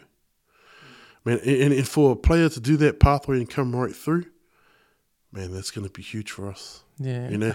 He's basically a Payne Haas. Adam Fnua Blake. You look over to the Indigenous players like Cody Walker's one example. Edo Carr, all of those type of guys. Even before them, David Fafita, Jason Tomalolo. You get those key role models, man, you're going to be unstoppable. I mean, Toff Sipley's pretty cool. He's at Manly. He's been here. He was already too old to wear one of our jerseys, but he played in the national team. But yeah, we look forward to the next players that go to that. We've got a few in the cup level, SG. But what I've found is if some of those young guys step up at Jersey Flag and SG and play in these internationals and they do well, man, that might be another contract for them. because with the new introduction of more NRL teams, that it gives there's another 30, 50 blokes out there wanting to play. You know, that are just as good in the reserve grade to play first grade. Have they confirmed the new team? No. It will come down to money. I believe. I heard the ones they put up, like Perth and then PNG and Wanda put up. PNG. I think North Sydney Bears wanted to have a team in there. For me, the very dark horse, will be the Tigers, Brisbane Tigers. Oh, sorry, Firebirds, whatever they're, Firehawks or whatever they're, Firebirds. Another Queensland team. Well, Shane Richardson, you know, I recommend that to anyone over there. You watch his podcast. He's a guy who talks figures and you know, fact and feelings. Man, it's real good. You learn a lot in an hour with him, you know, for a couple of years at that administration table. Like, wow, okay, is that how it works? You know, and he'll tell you the facts and fallacies of the whole thing. And he says, you know, you look at it though, you know, Brisbane were crying, no, don't bring another team in. Redcliffe, no, it's not going to work. They had more members this year sign up for their club. You know, you don't hear about that, eh? Have they lost any players? No, they've gained. They've gained more new people that want to play. Because what league has over there is the hearts and minds of the public, eh? Or the raffle ticket sellers, barbecue people. You know, they have, you know, that's what the rugby doesn't have over there. Like, the rugby has that here. They have those tuck shop people, you know, but so do we, but not in big numbers. But, you know, the only thing over here, they've got key regions that we can't. Rugby league now is a summer sport. And, you know, I love talking to those people in like Manawatu and all that. So why do you play in summer? Can't compete with the union, bro. And they're everywhere. They're from the sponsors. They come to the league training, wait in the car park, talk to the kids. Hey! Yep. And they ain't shy. But they've got a good system. But then, you know, with the leagues, they've Southland been creative. They play summer league. And it's worked for them. But yeah, getting back to Shane Richardson, man, watch that. I think they're Brisbane. Who is, you know, they've got the figures, they've got the numbers, the junior development. So that's the problem, eh? Is junior, and I don't think I've listened to 3 different guys and they've all said the same thing, that PNG don't have legitimate stars. And apparently you get a dispensation in the cap if you've got players coming from like PNG. I think they've only got 3, like Justin Olam, Xavier Coates, and there's one other. They were born in PNG. So the rest have come from Oz, and there's no exemption. So the cap, you know, the cap's a funny thing. Where that license goes, I don't know. And Peter Valandis, if you think like him or not, he's kept the game going through COVID, and he's just growing. I mean, that Redcliffe Dolphins was a masterstroke, if you ask me. I mean, they just missed out on the 8 in their first year, and everyone thought they'll run dead rubber last. I think as a product, NRL is really good. Really good. I mean, that competition, man, like this season, NRL season, from week 1 to week 5, yeah, like close games everywhere, you know, and it's like exciting. You know, it's, man. I'll tell you this, and I am a Andrew Webster believer. He shook my hand. So when we had the first meeting, the meeting for the jackets, and Cameron turned around and said, "We're not here to talk about jackets, boys. We're talking business." We went outside. Me and mate were still carrying ourselves, and our JD, our Māori mate, was still inside talking to Cameron. He went back inside. I don't know what for. And we were outside, and the players came from pre-season and walked past us, and we stopped and talked to a couple of Tongan boys we knew. Kipu brothers, Daniela Otukolo was one. We still shook their hand. Man, and Marcelo Montoya, nice guy too, by the way. But he stopped and he shook my hand, and he shook my Tongan mate's hand. Bro, I felt specially, like, I know there's other Warrior coaches, man, they hardly said anything like that to just walk past. Oh, it's a business, a job. No, apparently that's what they do at Penrith. It's all culture. And they even do barbecues with the staff and the players, everyone together, because you're one. So you know where I'm going with the unity thing, eh? We're one. We're going to move together and have a look. And then when we signed the MOU with the Warriors, that was our contract signing day, he walked up to every leader that spoke, and I spoke on behalf of Niue, and he says, "Welcome to the Warriors. I look forward to working with you in the future. Welcome to the family." Wow, bro. I was like, whoa! Even though I'm a Warrior, I'm like, wow, man, really? Man, it's like, you know, because I'm, you look where I am, and they still come. He gets it, and apparently he'd work the room and shake everyone's hand. And some of the Aussie guys, it's too much touchy feely for them. Like, oh, yeah. But he got the way that our Pacifica polys are, and he gets the sense of humour, but he also gets it's business. Okay, so I mean, if we're wrong, well, have a look at the results. Jesus, we're one game away from the grand final. I didn't pick it. So like I said, I didn't. I mean, I'm day one, bro. 95 day one supporter, but. Who did you support before that? Before the Warriors? Before the Warriors, it was either, when I was younger, it was either the Tigers or the Raiders, whoever made the grand final. Okay. Yeah, I was that guy. But as soon as the home team came, still got some of my original gear saved up at home. But yeah, Webster gets it, He gets the cultural side of things. And like I said, they Warriors signed their partnership with us. And we run the biggest Māori Pacifica tournaments and the best, matter of fact. And I laid it out to you earlier, and people can debate it, but you tell me another professional organisation that signed with a Māori Pacifica collective, man, they look at our people and can't trust us. I mean, if the union think that they won't do it. They'll come up with this flash strategy. I just saw that released the other day, Pacifica strategy. They're going to do all of this. How many of our people are actually in there getting something? Because I know when we first did that deal, we did the MOU signing, we had a few of those fellas reach up. I ain't going to say the names. But they were high up people, and they were asking for advice off us, and we're like, I'm looking at the names. They really reach out because they wanted to know how we're doing it. And then with this deal, we got the same phone calls again. The build-up to that deal, like what was the thing that really made New Zealand Warriors look at you guys? What was the thing that, and what was the moment, or what were you guys doing to make that happen? Well, apart from two of my mates giving them their hot chips and nuggets on trays, because I was teasing them, I never served them, they did, we made them feel like that they mattered. Like the partnership matters, and that was at North Harbour Stadium. We sat with them, we put them in a little box area. So how did that happen? Like, how did that whole thing happen? Was it you guys just had a tournament and they were interested to come in to watch? And you guys just we just showed the hospitality. Yeah, come in. Yeah. A few things. The Warriors are looking for an option for the future. We were thankful that one of the staff over there, without mentioning his name, he just said, "Hey, look, I think there's another option. Let's go with these guys." They hosted us at the Pacific Youth Cup tournament. They've got history. And then another staff member piped up and goes, we were there when it started in 2017. They've kept it alive all these years. And that's the truth. And then, like I said, when they came in, man, historic deal like that. I mean, Ken Rainsfield flew in from Sydney. Because he lives in Aussie, he flew in for that. And he shook our hand. Like, he walked around and shook every board member's hand.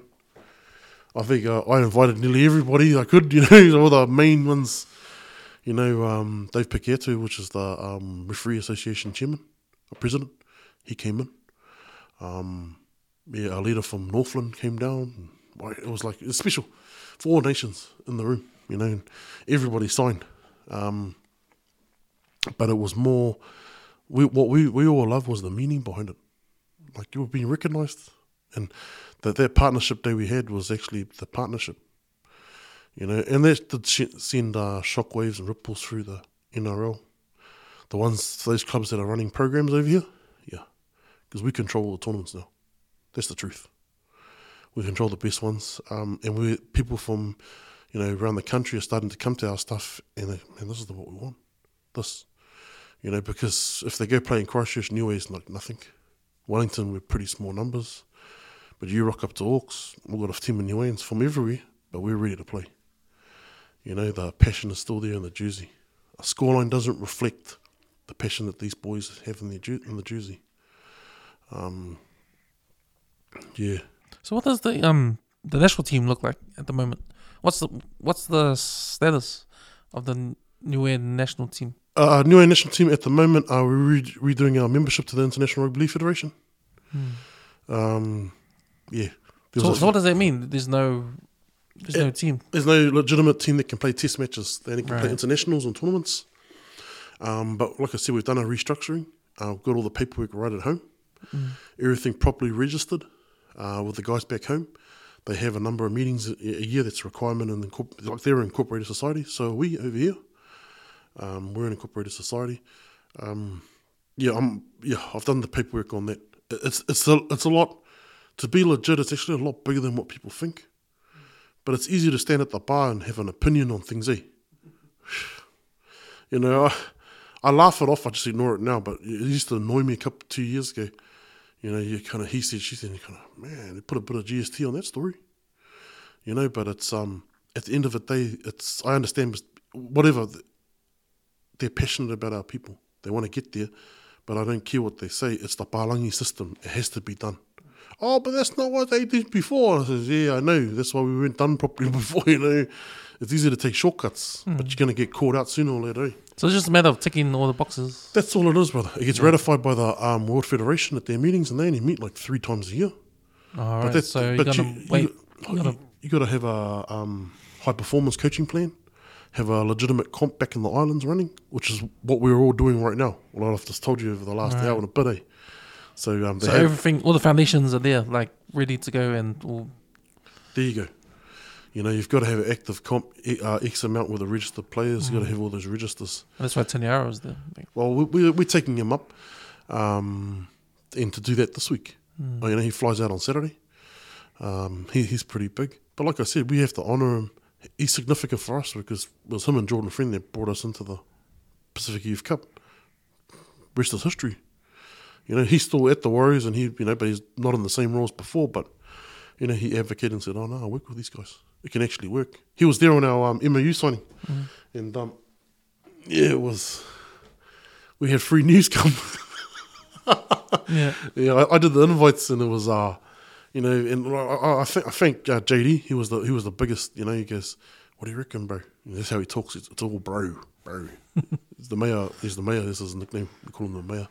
He's "Yeah, what do you reckon, bro?" And I says, "No, I think it will work and be invited." And a lot of the hitters in rugby league came, but then some of them weren't. But this is not a new thing, eh? There was another organisation before us. Yep, there was, and it didn't end too well. I don't know. I was only a parent back then, real young parent, and I've heard some of the stories. But you know, that was then. This is now. That's how. And we rebranded the whole bit. You know, we were asked to take the old name. We said, "No, we're okay." You know, he said, she said, "We don't know what we'll go with this." Okay, so we rebranded, and that night, man, a lot of people came. 221 and Manganese Rugby League Club. Well, so what's the new brand? The PAC. Oh, Pacifica Aotearoa Collective. Yeah, we just made that up on the. So yeah, Wolfpack. Yeah. So yeah, we launched it that night. We signed an MOU, pretty detailed one, binding us all together. Like I said, it wasn't a new thing, but some of the few people in the room thought, man, this actually will work. And Tony said that to me, this might work. And then, well, we started playing at a stadium in 222, and then 223 we signed with the Warriors. So now we're looking at 224. We want to take our product to the islands. That's what we want to do, because that's what was not done with the mainstream. You know, no one's touring anymore. I want to tour. You know, I even want to host the Pacific Youth Cup in Niue. And I got to look at the logistics, you know, accommodation and stuff like that, because you got to make it financially attractive, eh? So that's what I've just learned. You know, one thing to be a fan on one side of the table, but when you get on this side, and your job is, here's your budget of 300,000 to find. Okay, cool. There's a different set of skills, eh? They had the Nines at the South Pacific game, no? Yep. Did the Niue have a team? No.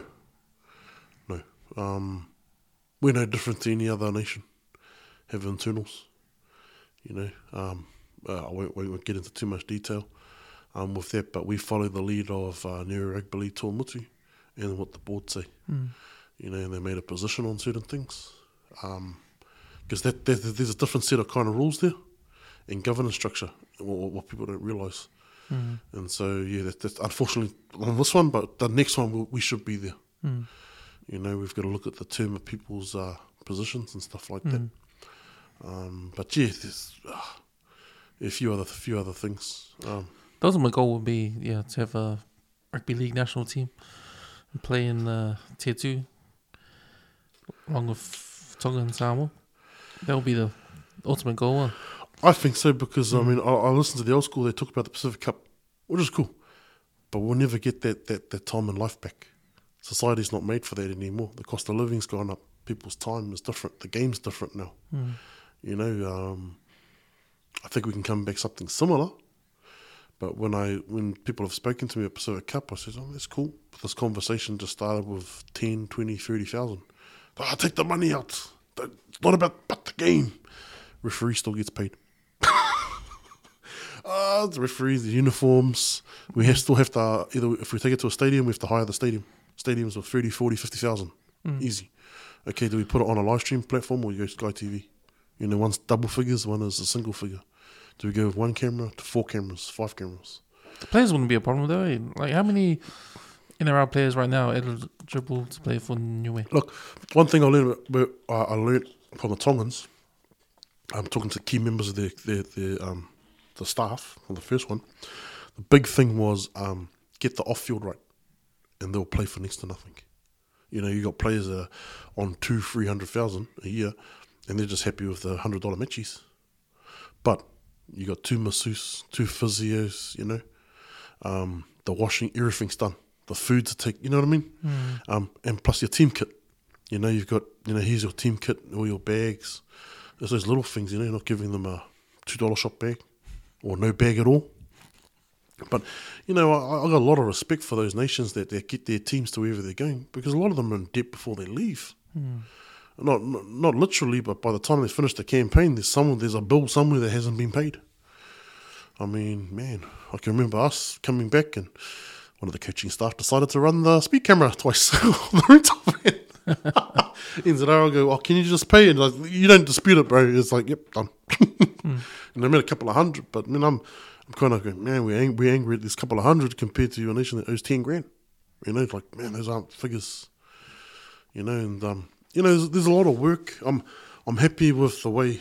I know some people dispute it with the well-being space, but some of those well-being people that we've brought on for Niue, they're actually there for the players as well. The coaches, but also the administrators. Because we wake up in the morning with that bill on our mind.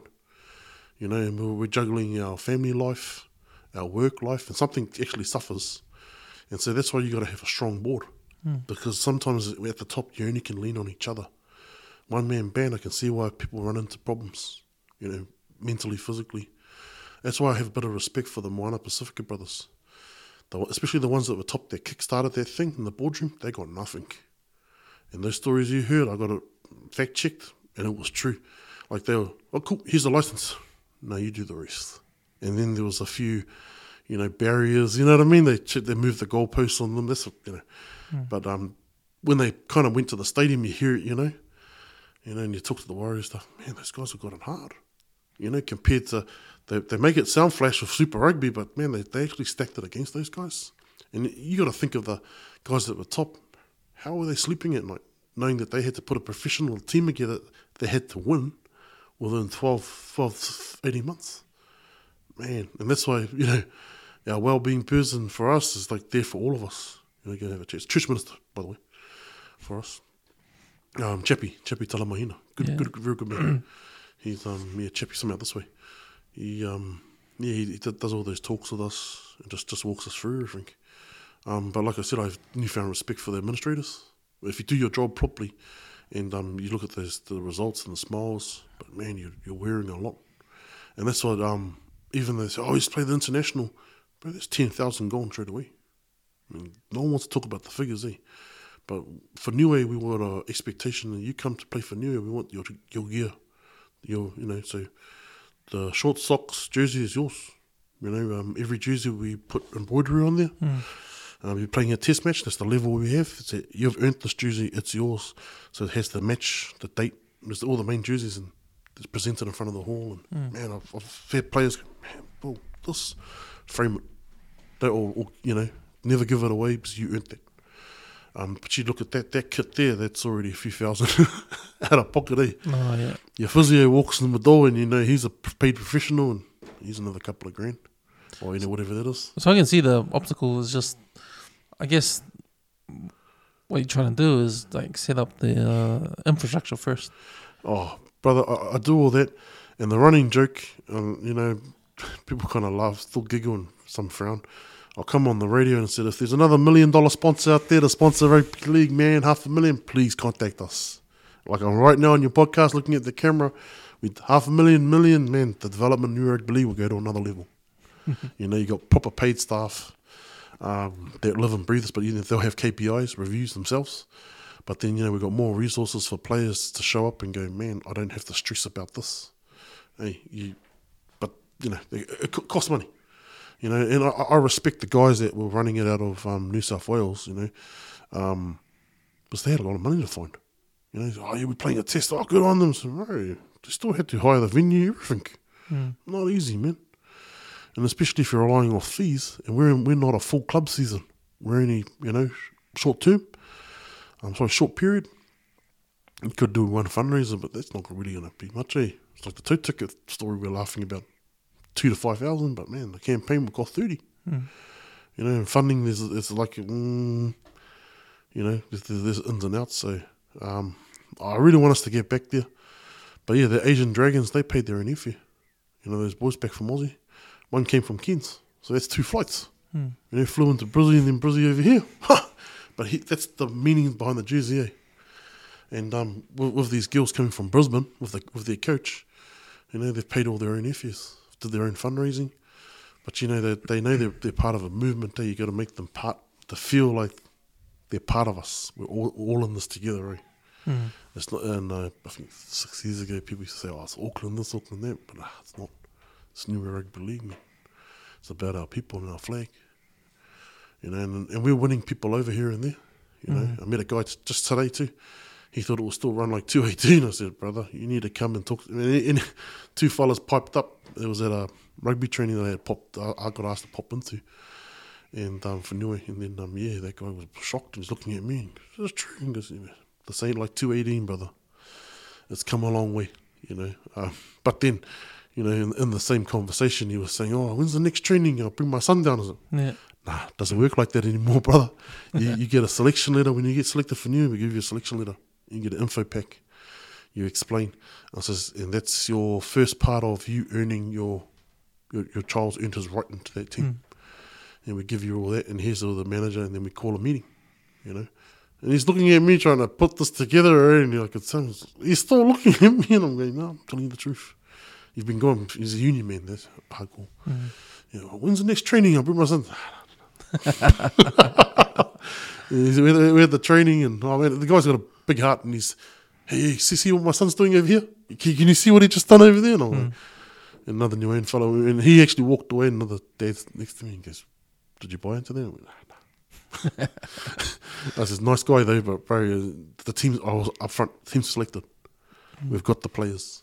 You know, we'll send out notices to the unsuccessful applicants and just tell them, hey, look, keep training hard, come back and play for us, you know, in 224. You know, there was a lot of young, out of that over 50, there was a few young ones in there. Like they wanted it now.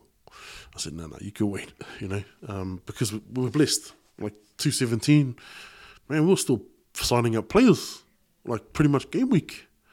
You know, we were still an unknown commodity back then, you know, when you think about it. Like I said to you, you know, parents aren't too trusting. Oh, man, I don't know, is this one of those rural island things, you know, especially if they're disconnected from the community, eh?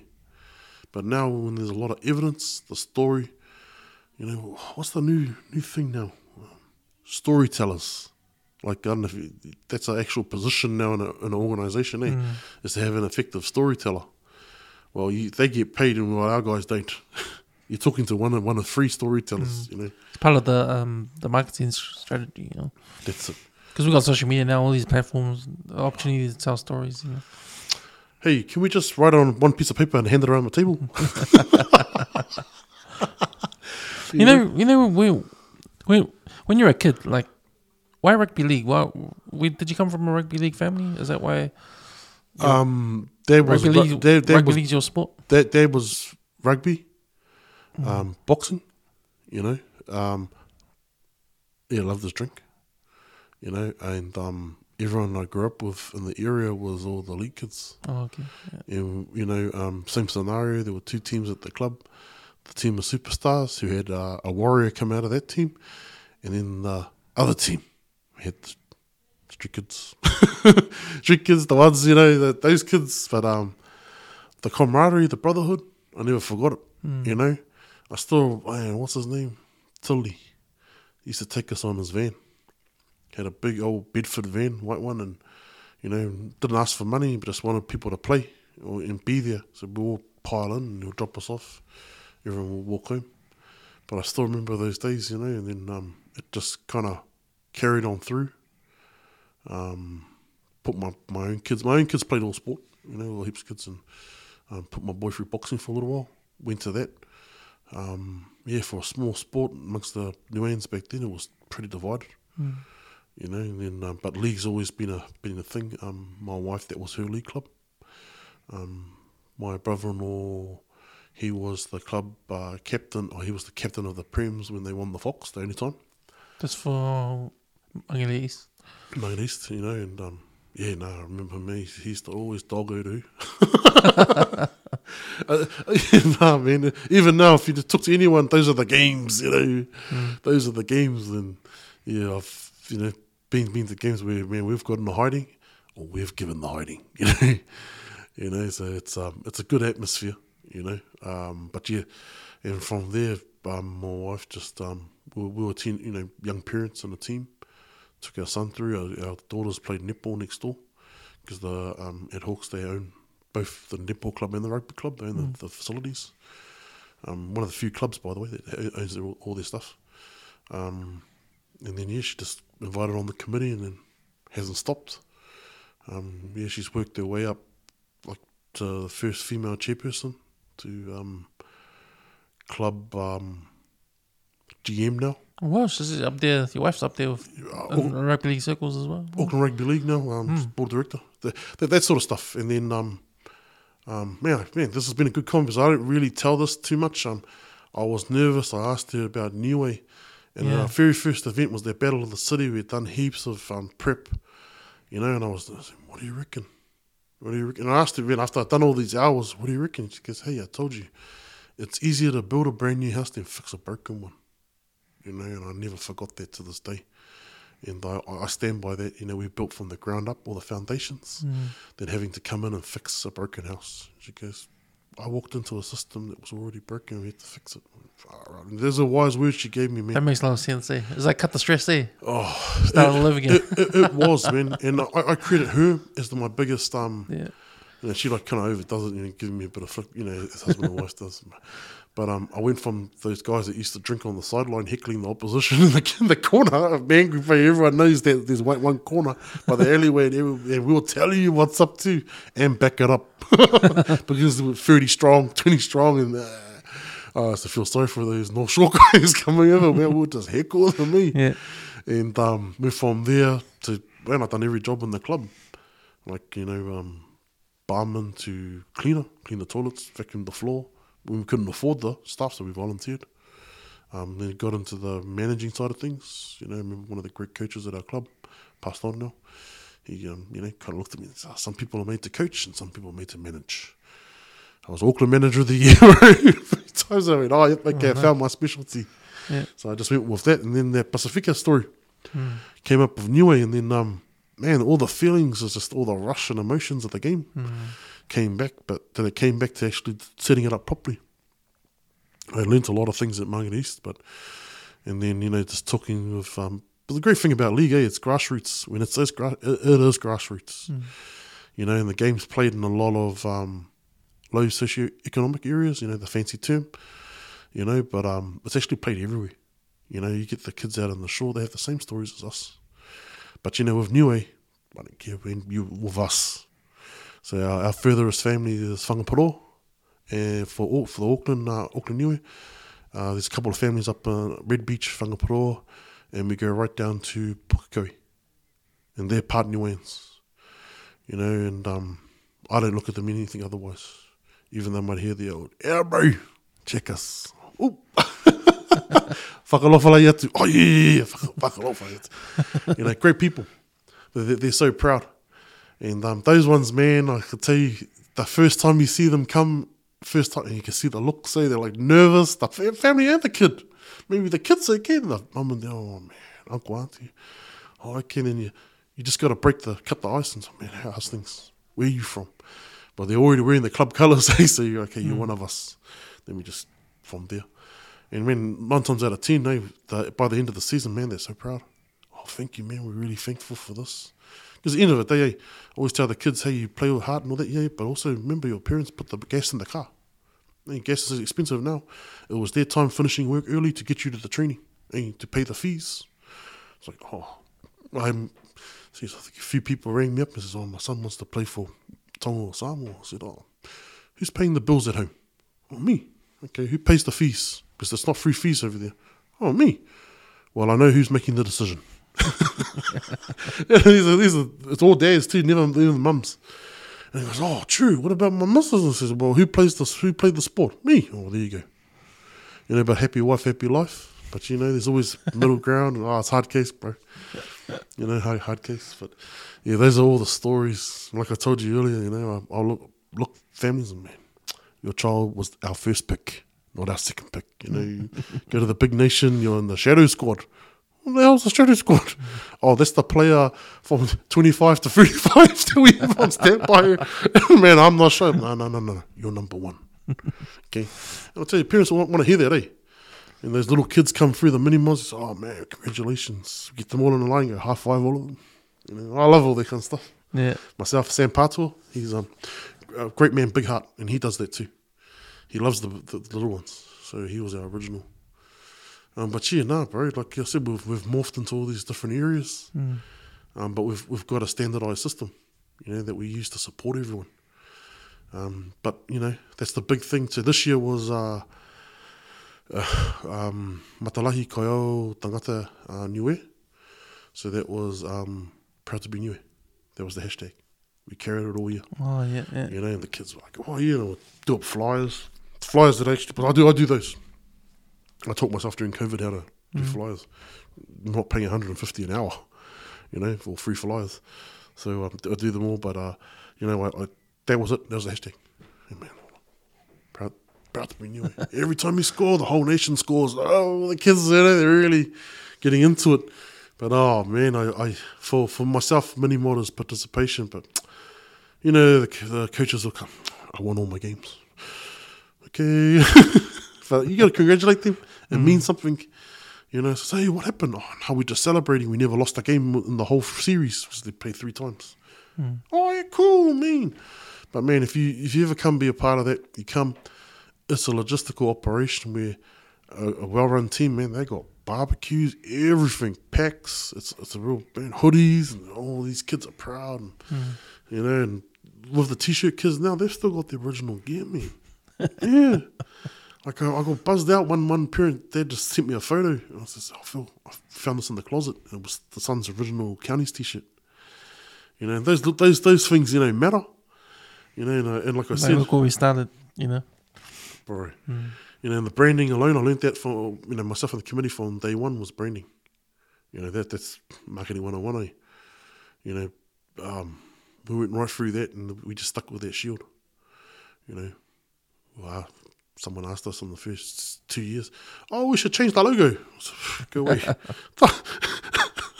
When Niue has a rugby league team in Tier 2, what would the name be? Because Toa Samoa, MMT, what would Niue's one? Niue Rugby League, Tuamutu, NRL. We call it Tuamutu. That's going around, the TM's going around now. Like I said, a lot of Aussie slowly but surely are coming to the party. This podcast will get back to some of them. But the sheer fact is, you can't base a international team in a foreign country.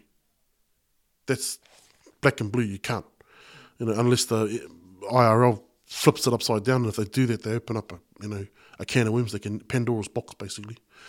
And so back home is strong now. Tuamutu's everything.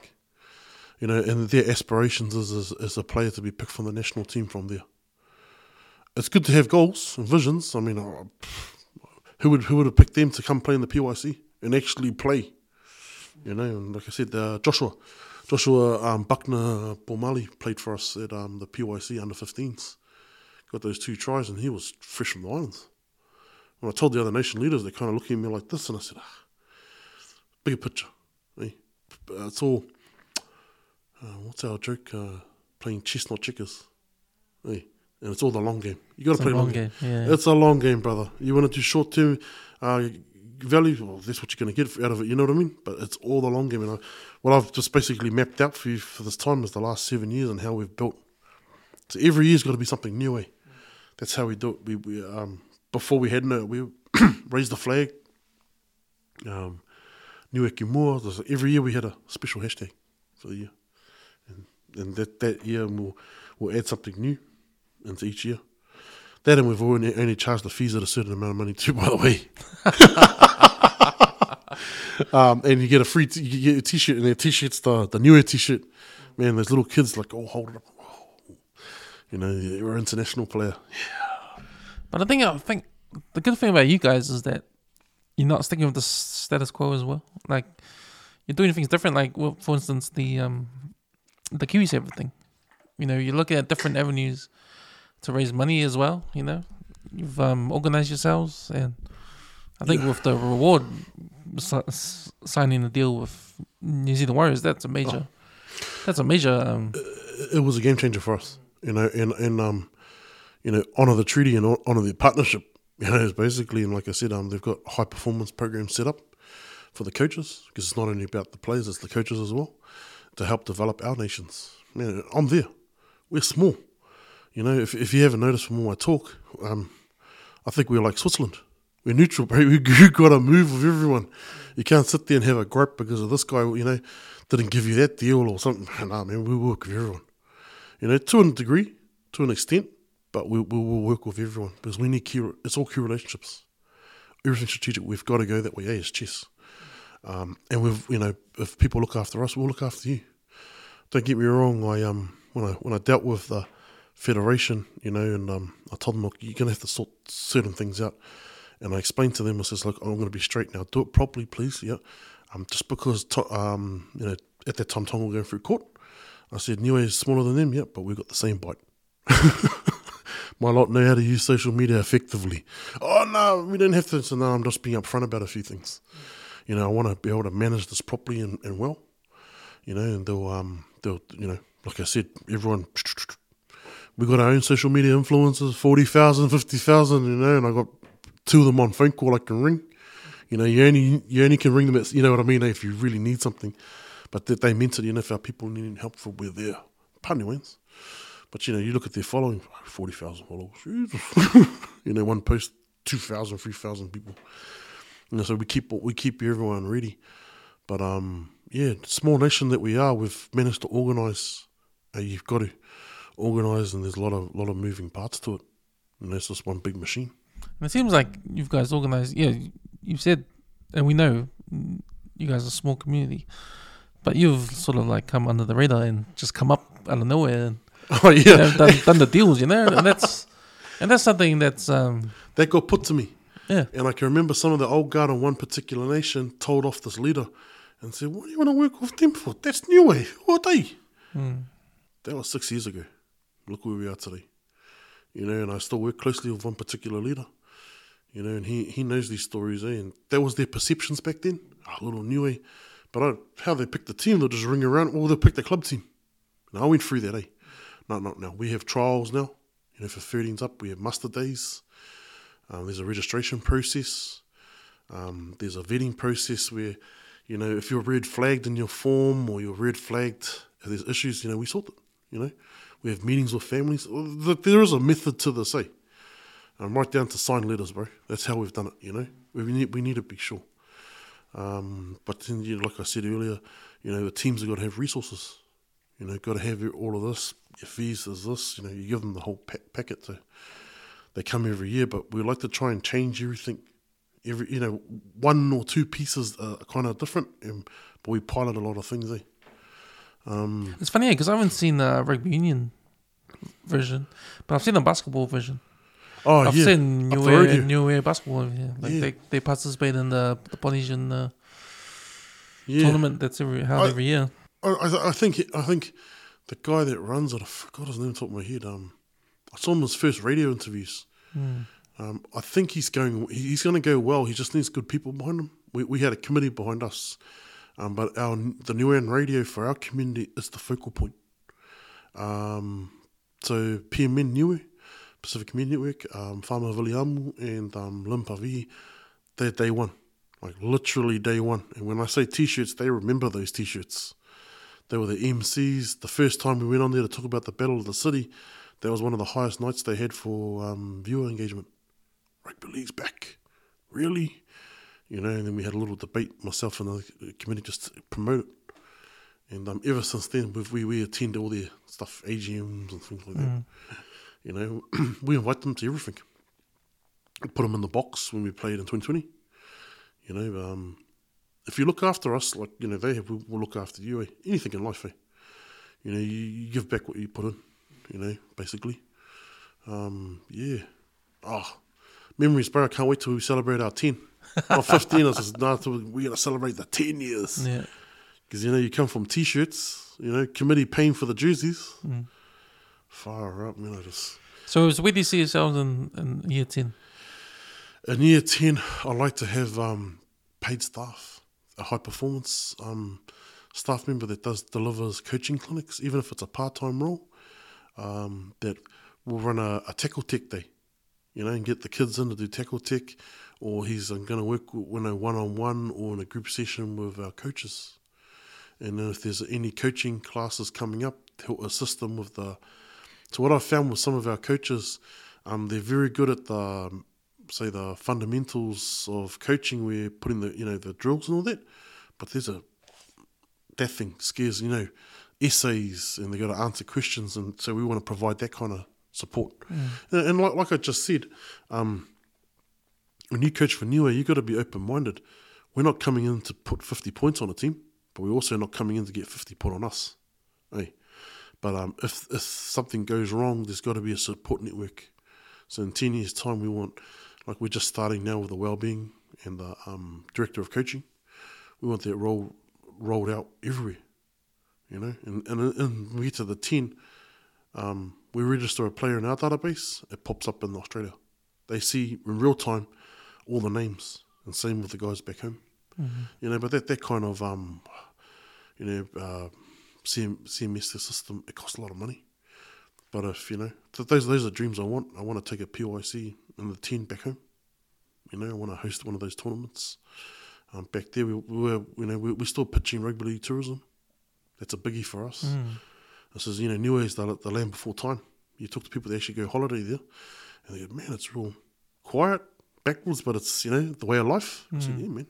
We're not commercialised like Cooks and all that. You know, we're pretty commercial. And that's why we want to take them back. I want to show them what we have. I think it's good. I think what you guys are doing, I think what would push you guys to move forward to get your goals is the unity part, and the collaboration, and also the pooling of resources. You know, you got Niue in the center, the culture in the center. You know, you get the kids to buy into it; they're already buying into it. But you get the parents to buy into it with how professional you run the whole show. You know, and I think it's a good thing. You know, it's good people. Hey, the committee, like myself at the top, it's a good leadership. You know, a group of us. It's, as I said earlier, I do all the promo. You hear my voice, you see my face on front of me, but it's not me. It's a whole team of us. They're the guys behind the scenes that make things happen. Like I don't make there's key decisions that I don't make it on my own. You know, coaching reviews, I don't do it on my own and stuff like that. But you've got to evolve. And like I said, this is my first podcast. You know, first podcast, and I'm wondering what other podcasters come, you know, anything. Like I've been real avid watching how it all works. I'm going, man, it's a bit of work. And when I walked in, I seen all your kit. I went, man, you need space. First thing you need is space and power. And all the ports. I went, ooh, Jesus, okay. You know, because you got to evolve with the time with the kids too. And I think my generation is leaning towards this. That's their social media. Oh, that's my input, and I'm watching it, you know, and I'm looking at some of the other podcast formats, but they're more holistic base, you know, they're well-being space, eh? They're more into that. I mean, cool. Then there's heaps of that. Yeah. I was like, no, I'm more for the sports, you know, myself, because I'm, you know, from my experience, getting kids involved in sports keeps them out of trouble, you know, And at club level, we've had all the broken dreams, all the bad homes, and then you find those kids. Every league club's got this where they don't want to go home because home's not right. The club is the only support system they got. And I've watched some of those kids go pretty far in the game. And I'm feeling my age when they come in. Oh, here's uncle, they call me uncle, my wife, auntie, they're holding the baby. We just took this guy to Rainbow's End when he was 8 years old, and now we're holding the baby. And his partner's like lost stage. She's like, "You're not a league, yeah." He goes, "Nah." But you watch those kids, and those are those stories now. I'm telling you, like one of the old boys that play with my son, he's a premier coach now. He stepped up. The club's mixed results. But they gave him a shot. He's a co-coach, but he's a premier coach. And he's the same age my oldest boy, and played together. Another one we took to Rainbow's End. Another one with a story. But you watch them progress through the game, and those are the grassroots stories. I think if you're at the commercial level, at the top, you need to come back down to the ground and get amongst the people and get their feeling, their camaraderie, that sense of belonging, That's what the club does, but I treat Niue like that now. Like I said, program, it's actually a whole year operation now. Niue before was only like a 4 month. It grew from 3 to 4 to 5. Oh, it's 11 months of the year. We played our first tournament in January, and I just finished last week. I'll get December off, and then we're back in January. You still got your full-time job? Still running. I still go to work when I can. So I do jumping castle hire, bouncy fun castles, doc.co.nz. But these things fall on Saturdays. Yeah. Oh, okay. It's the key time to get at work. So I pick up jobs here, there, anywhere. But like I said, it's a volunteer, and I feel for a lot of the people that are running these things. They are volunteers, and it's easy for our people on the other side of the table to throw stones at them, but they're human beings like the rest of us. They have families, and the social media stuff. It's brutal. I don't put myself out there. We don't put ourselves out there. It's a two-way street, and it's a beast that can just eat you. Like I said, I prefer this engagement. And I says, "Oh, don't worry, I'll come see you face to face. Where are you? I'll come. We should just talk now." And 9 times out of 10, everything's solved pretty quickly. And I'm quite proud of our parents at Niue. We never have too many issues, and if they're from club, bro, they understand the system. Like, if you're from a good club, here's all the rules. You kind of know, I get like one a year, one radical here that wants to change the whole thing from top to bottom to top. And brother, we've been going 7 years ago. So you ain't changing anything overnight. But I reckon, and 9 times out of 10, like I just said to you, it's because their kid in that team. Well, what about the other 22 teams that we play under our banner? And that's what I always educate our people. We don't get everything right all the time, but we don't get much wrong either. But you got to look at the whole banner. Yeah. And I hope this podcast gets out there, man. I've just given out the blueprint, or I even gave some of the inside secrets of going, oh. No, man, it's going to get out there, man. It's going to get out there. But grow the people, help the people. Yeah, man. Nah, you're doing great things, man. Yeah. Philip, man, appreciate you, man. Cheers. Appreciate you coming in and telling your story, man, and what you guys doing. No, thank you. Come out to some games. Come January, watch us on Sky TV. Yeah. So just tell listeners about the event, the Pacific Youth. Yep, Pacific Youth Cup Festival at Navigation Home Stadium from the 24th of January to the 28th next year in Pukekohe.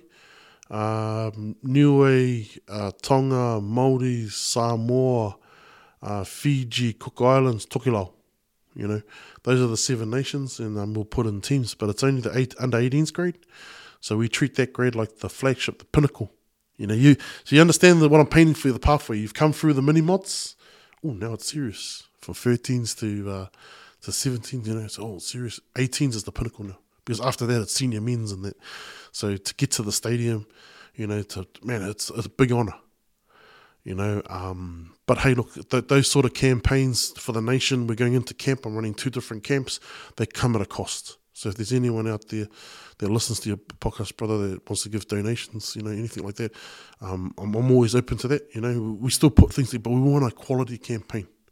Not we don't believe in over promising and under delivering, because that's going to burn you in the long run. No, so we go the opposite. We don't tell them we're giving you the more this, we just provide. So where can they find you on social media? Auckland Niue Rugby League. You just go and Google that. We'll pop up. 10 out of 10, I'll guarantee you will pop up. And look, we've got a website, aucklandniuerl.co.nz, and we bought the URL. Another thing we set up is the website. And so you can go and find us from there. We'll have our sponsors, like our insurance provider and all that. We've got all of that. We've set all that up as well. So there's a page there for sponsorship. We've got a pretty good reach. We're doing Facebook, Instagram, and TikTok. So we've joined the TikTok craze. I'm learning as I go, bro. I've got no choice. I don't have those social media team. It's a team of two. There's myself and one of the other committee. And our flash camera is the my Galaxy phone with the $2 cover. It's like, man, still going. Yeah, brother, hard. But no, thank you for your time. I didn't realise it was that late. I'm going, whoo, made it. No, man, this is what happens, man, when you're having fun. Oh, man. And yeah, I'm enjoying my time. I'm interested to see how this all pans out on online. Yep. And I think, man, at West, I can't wait. And I wish you all the best for the future, brother. And like that 10-year story, let's make a thing in 10 years. And he goes, hey, man, when we sat down at 223, and then, wow. Oh, then, yeah, man, because this will be here forever. So you can look back at this and you see where you were at that point, the 7-year mark. And you look forward, and then when you're at your 10-year mark, you look back at the 7-year mark. Right. I believe in that. I've got the videos and photos, and you look back at that. But no, thank you. Are we looking forward to your documentary? Hey, awesome. Thanks, Phil. All right. Bye.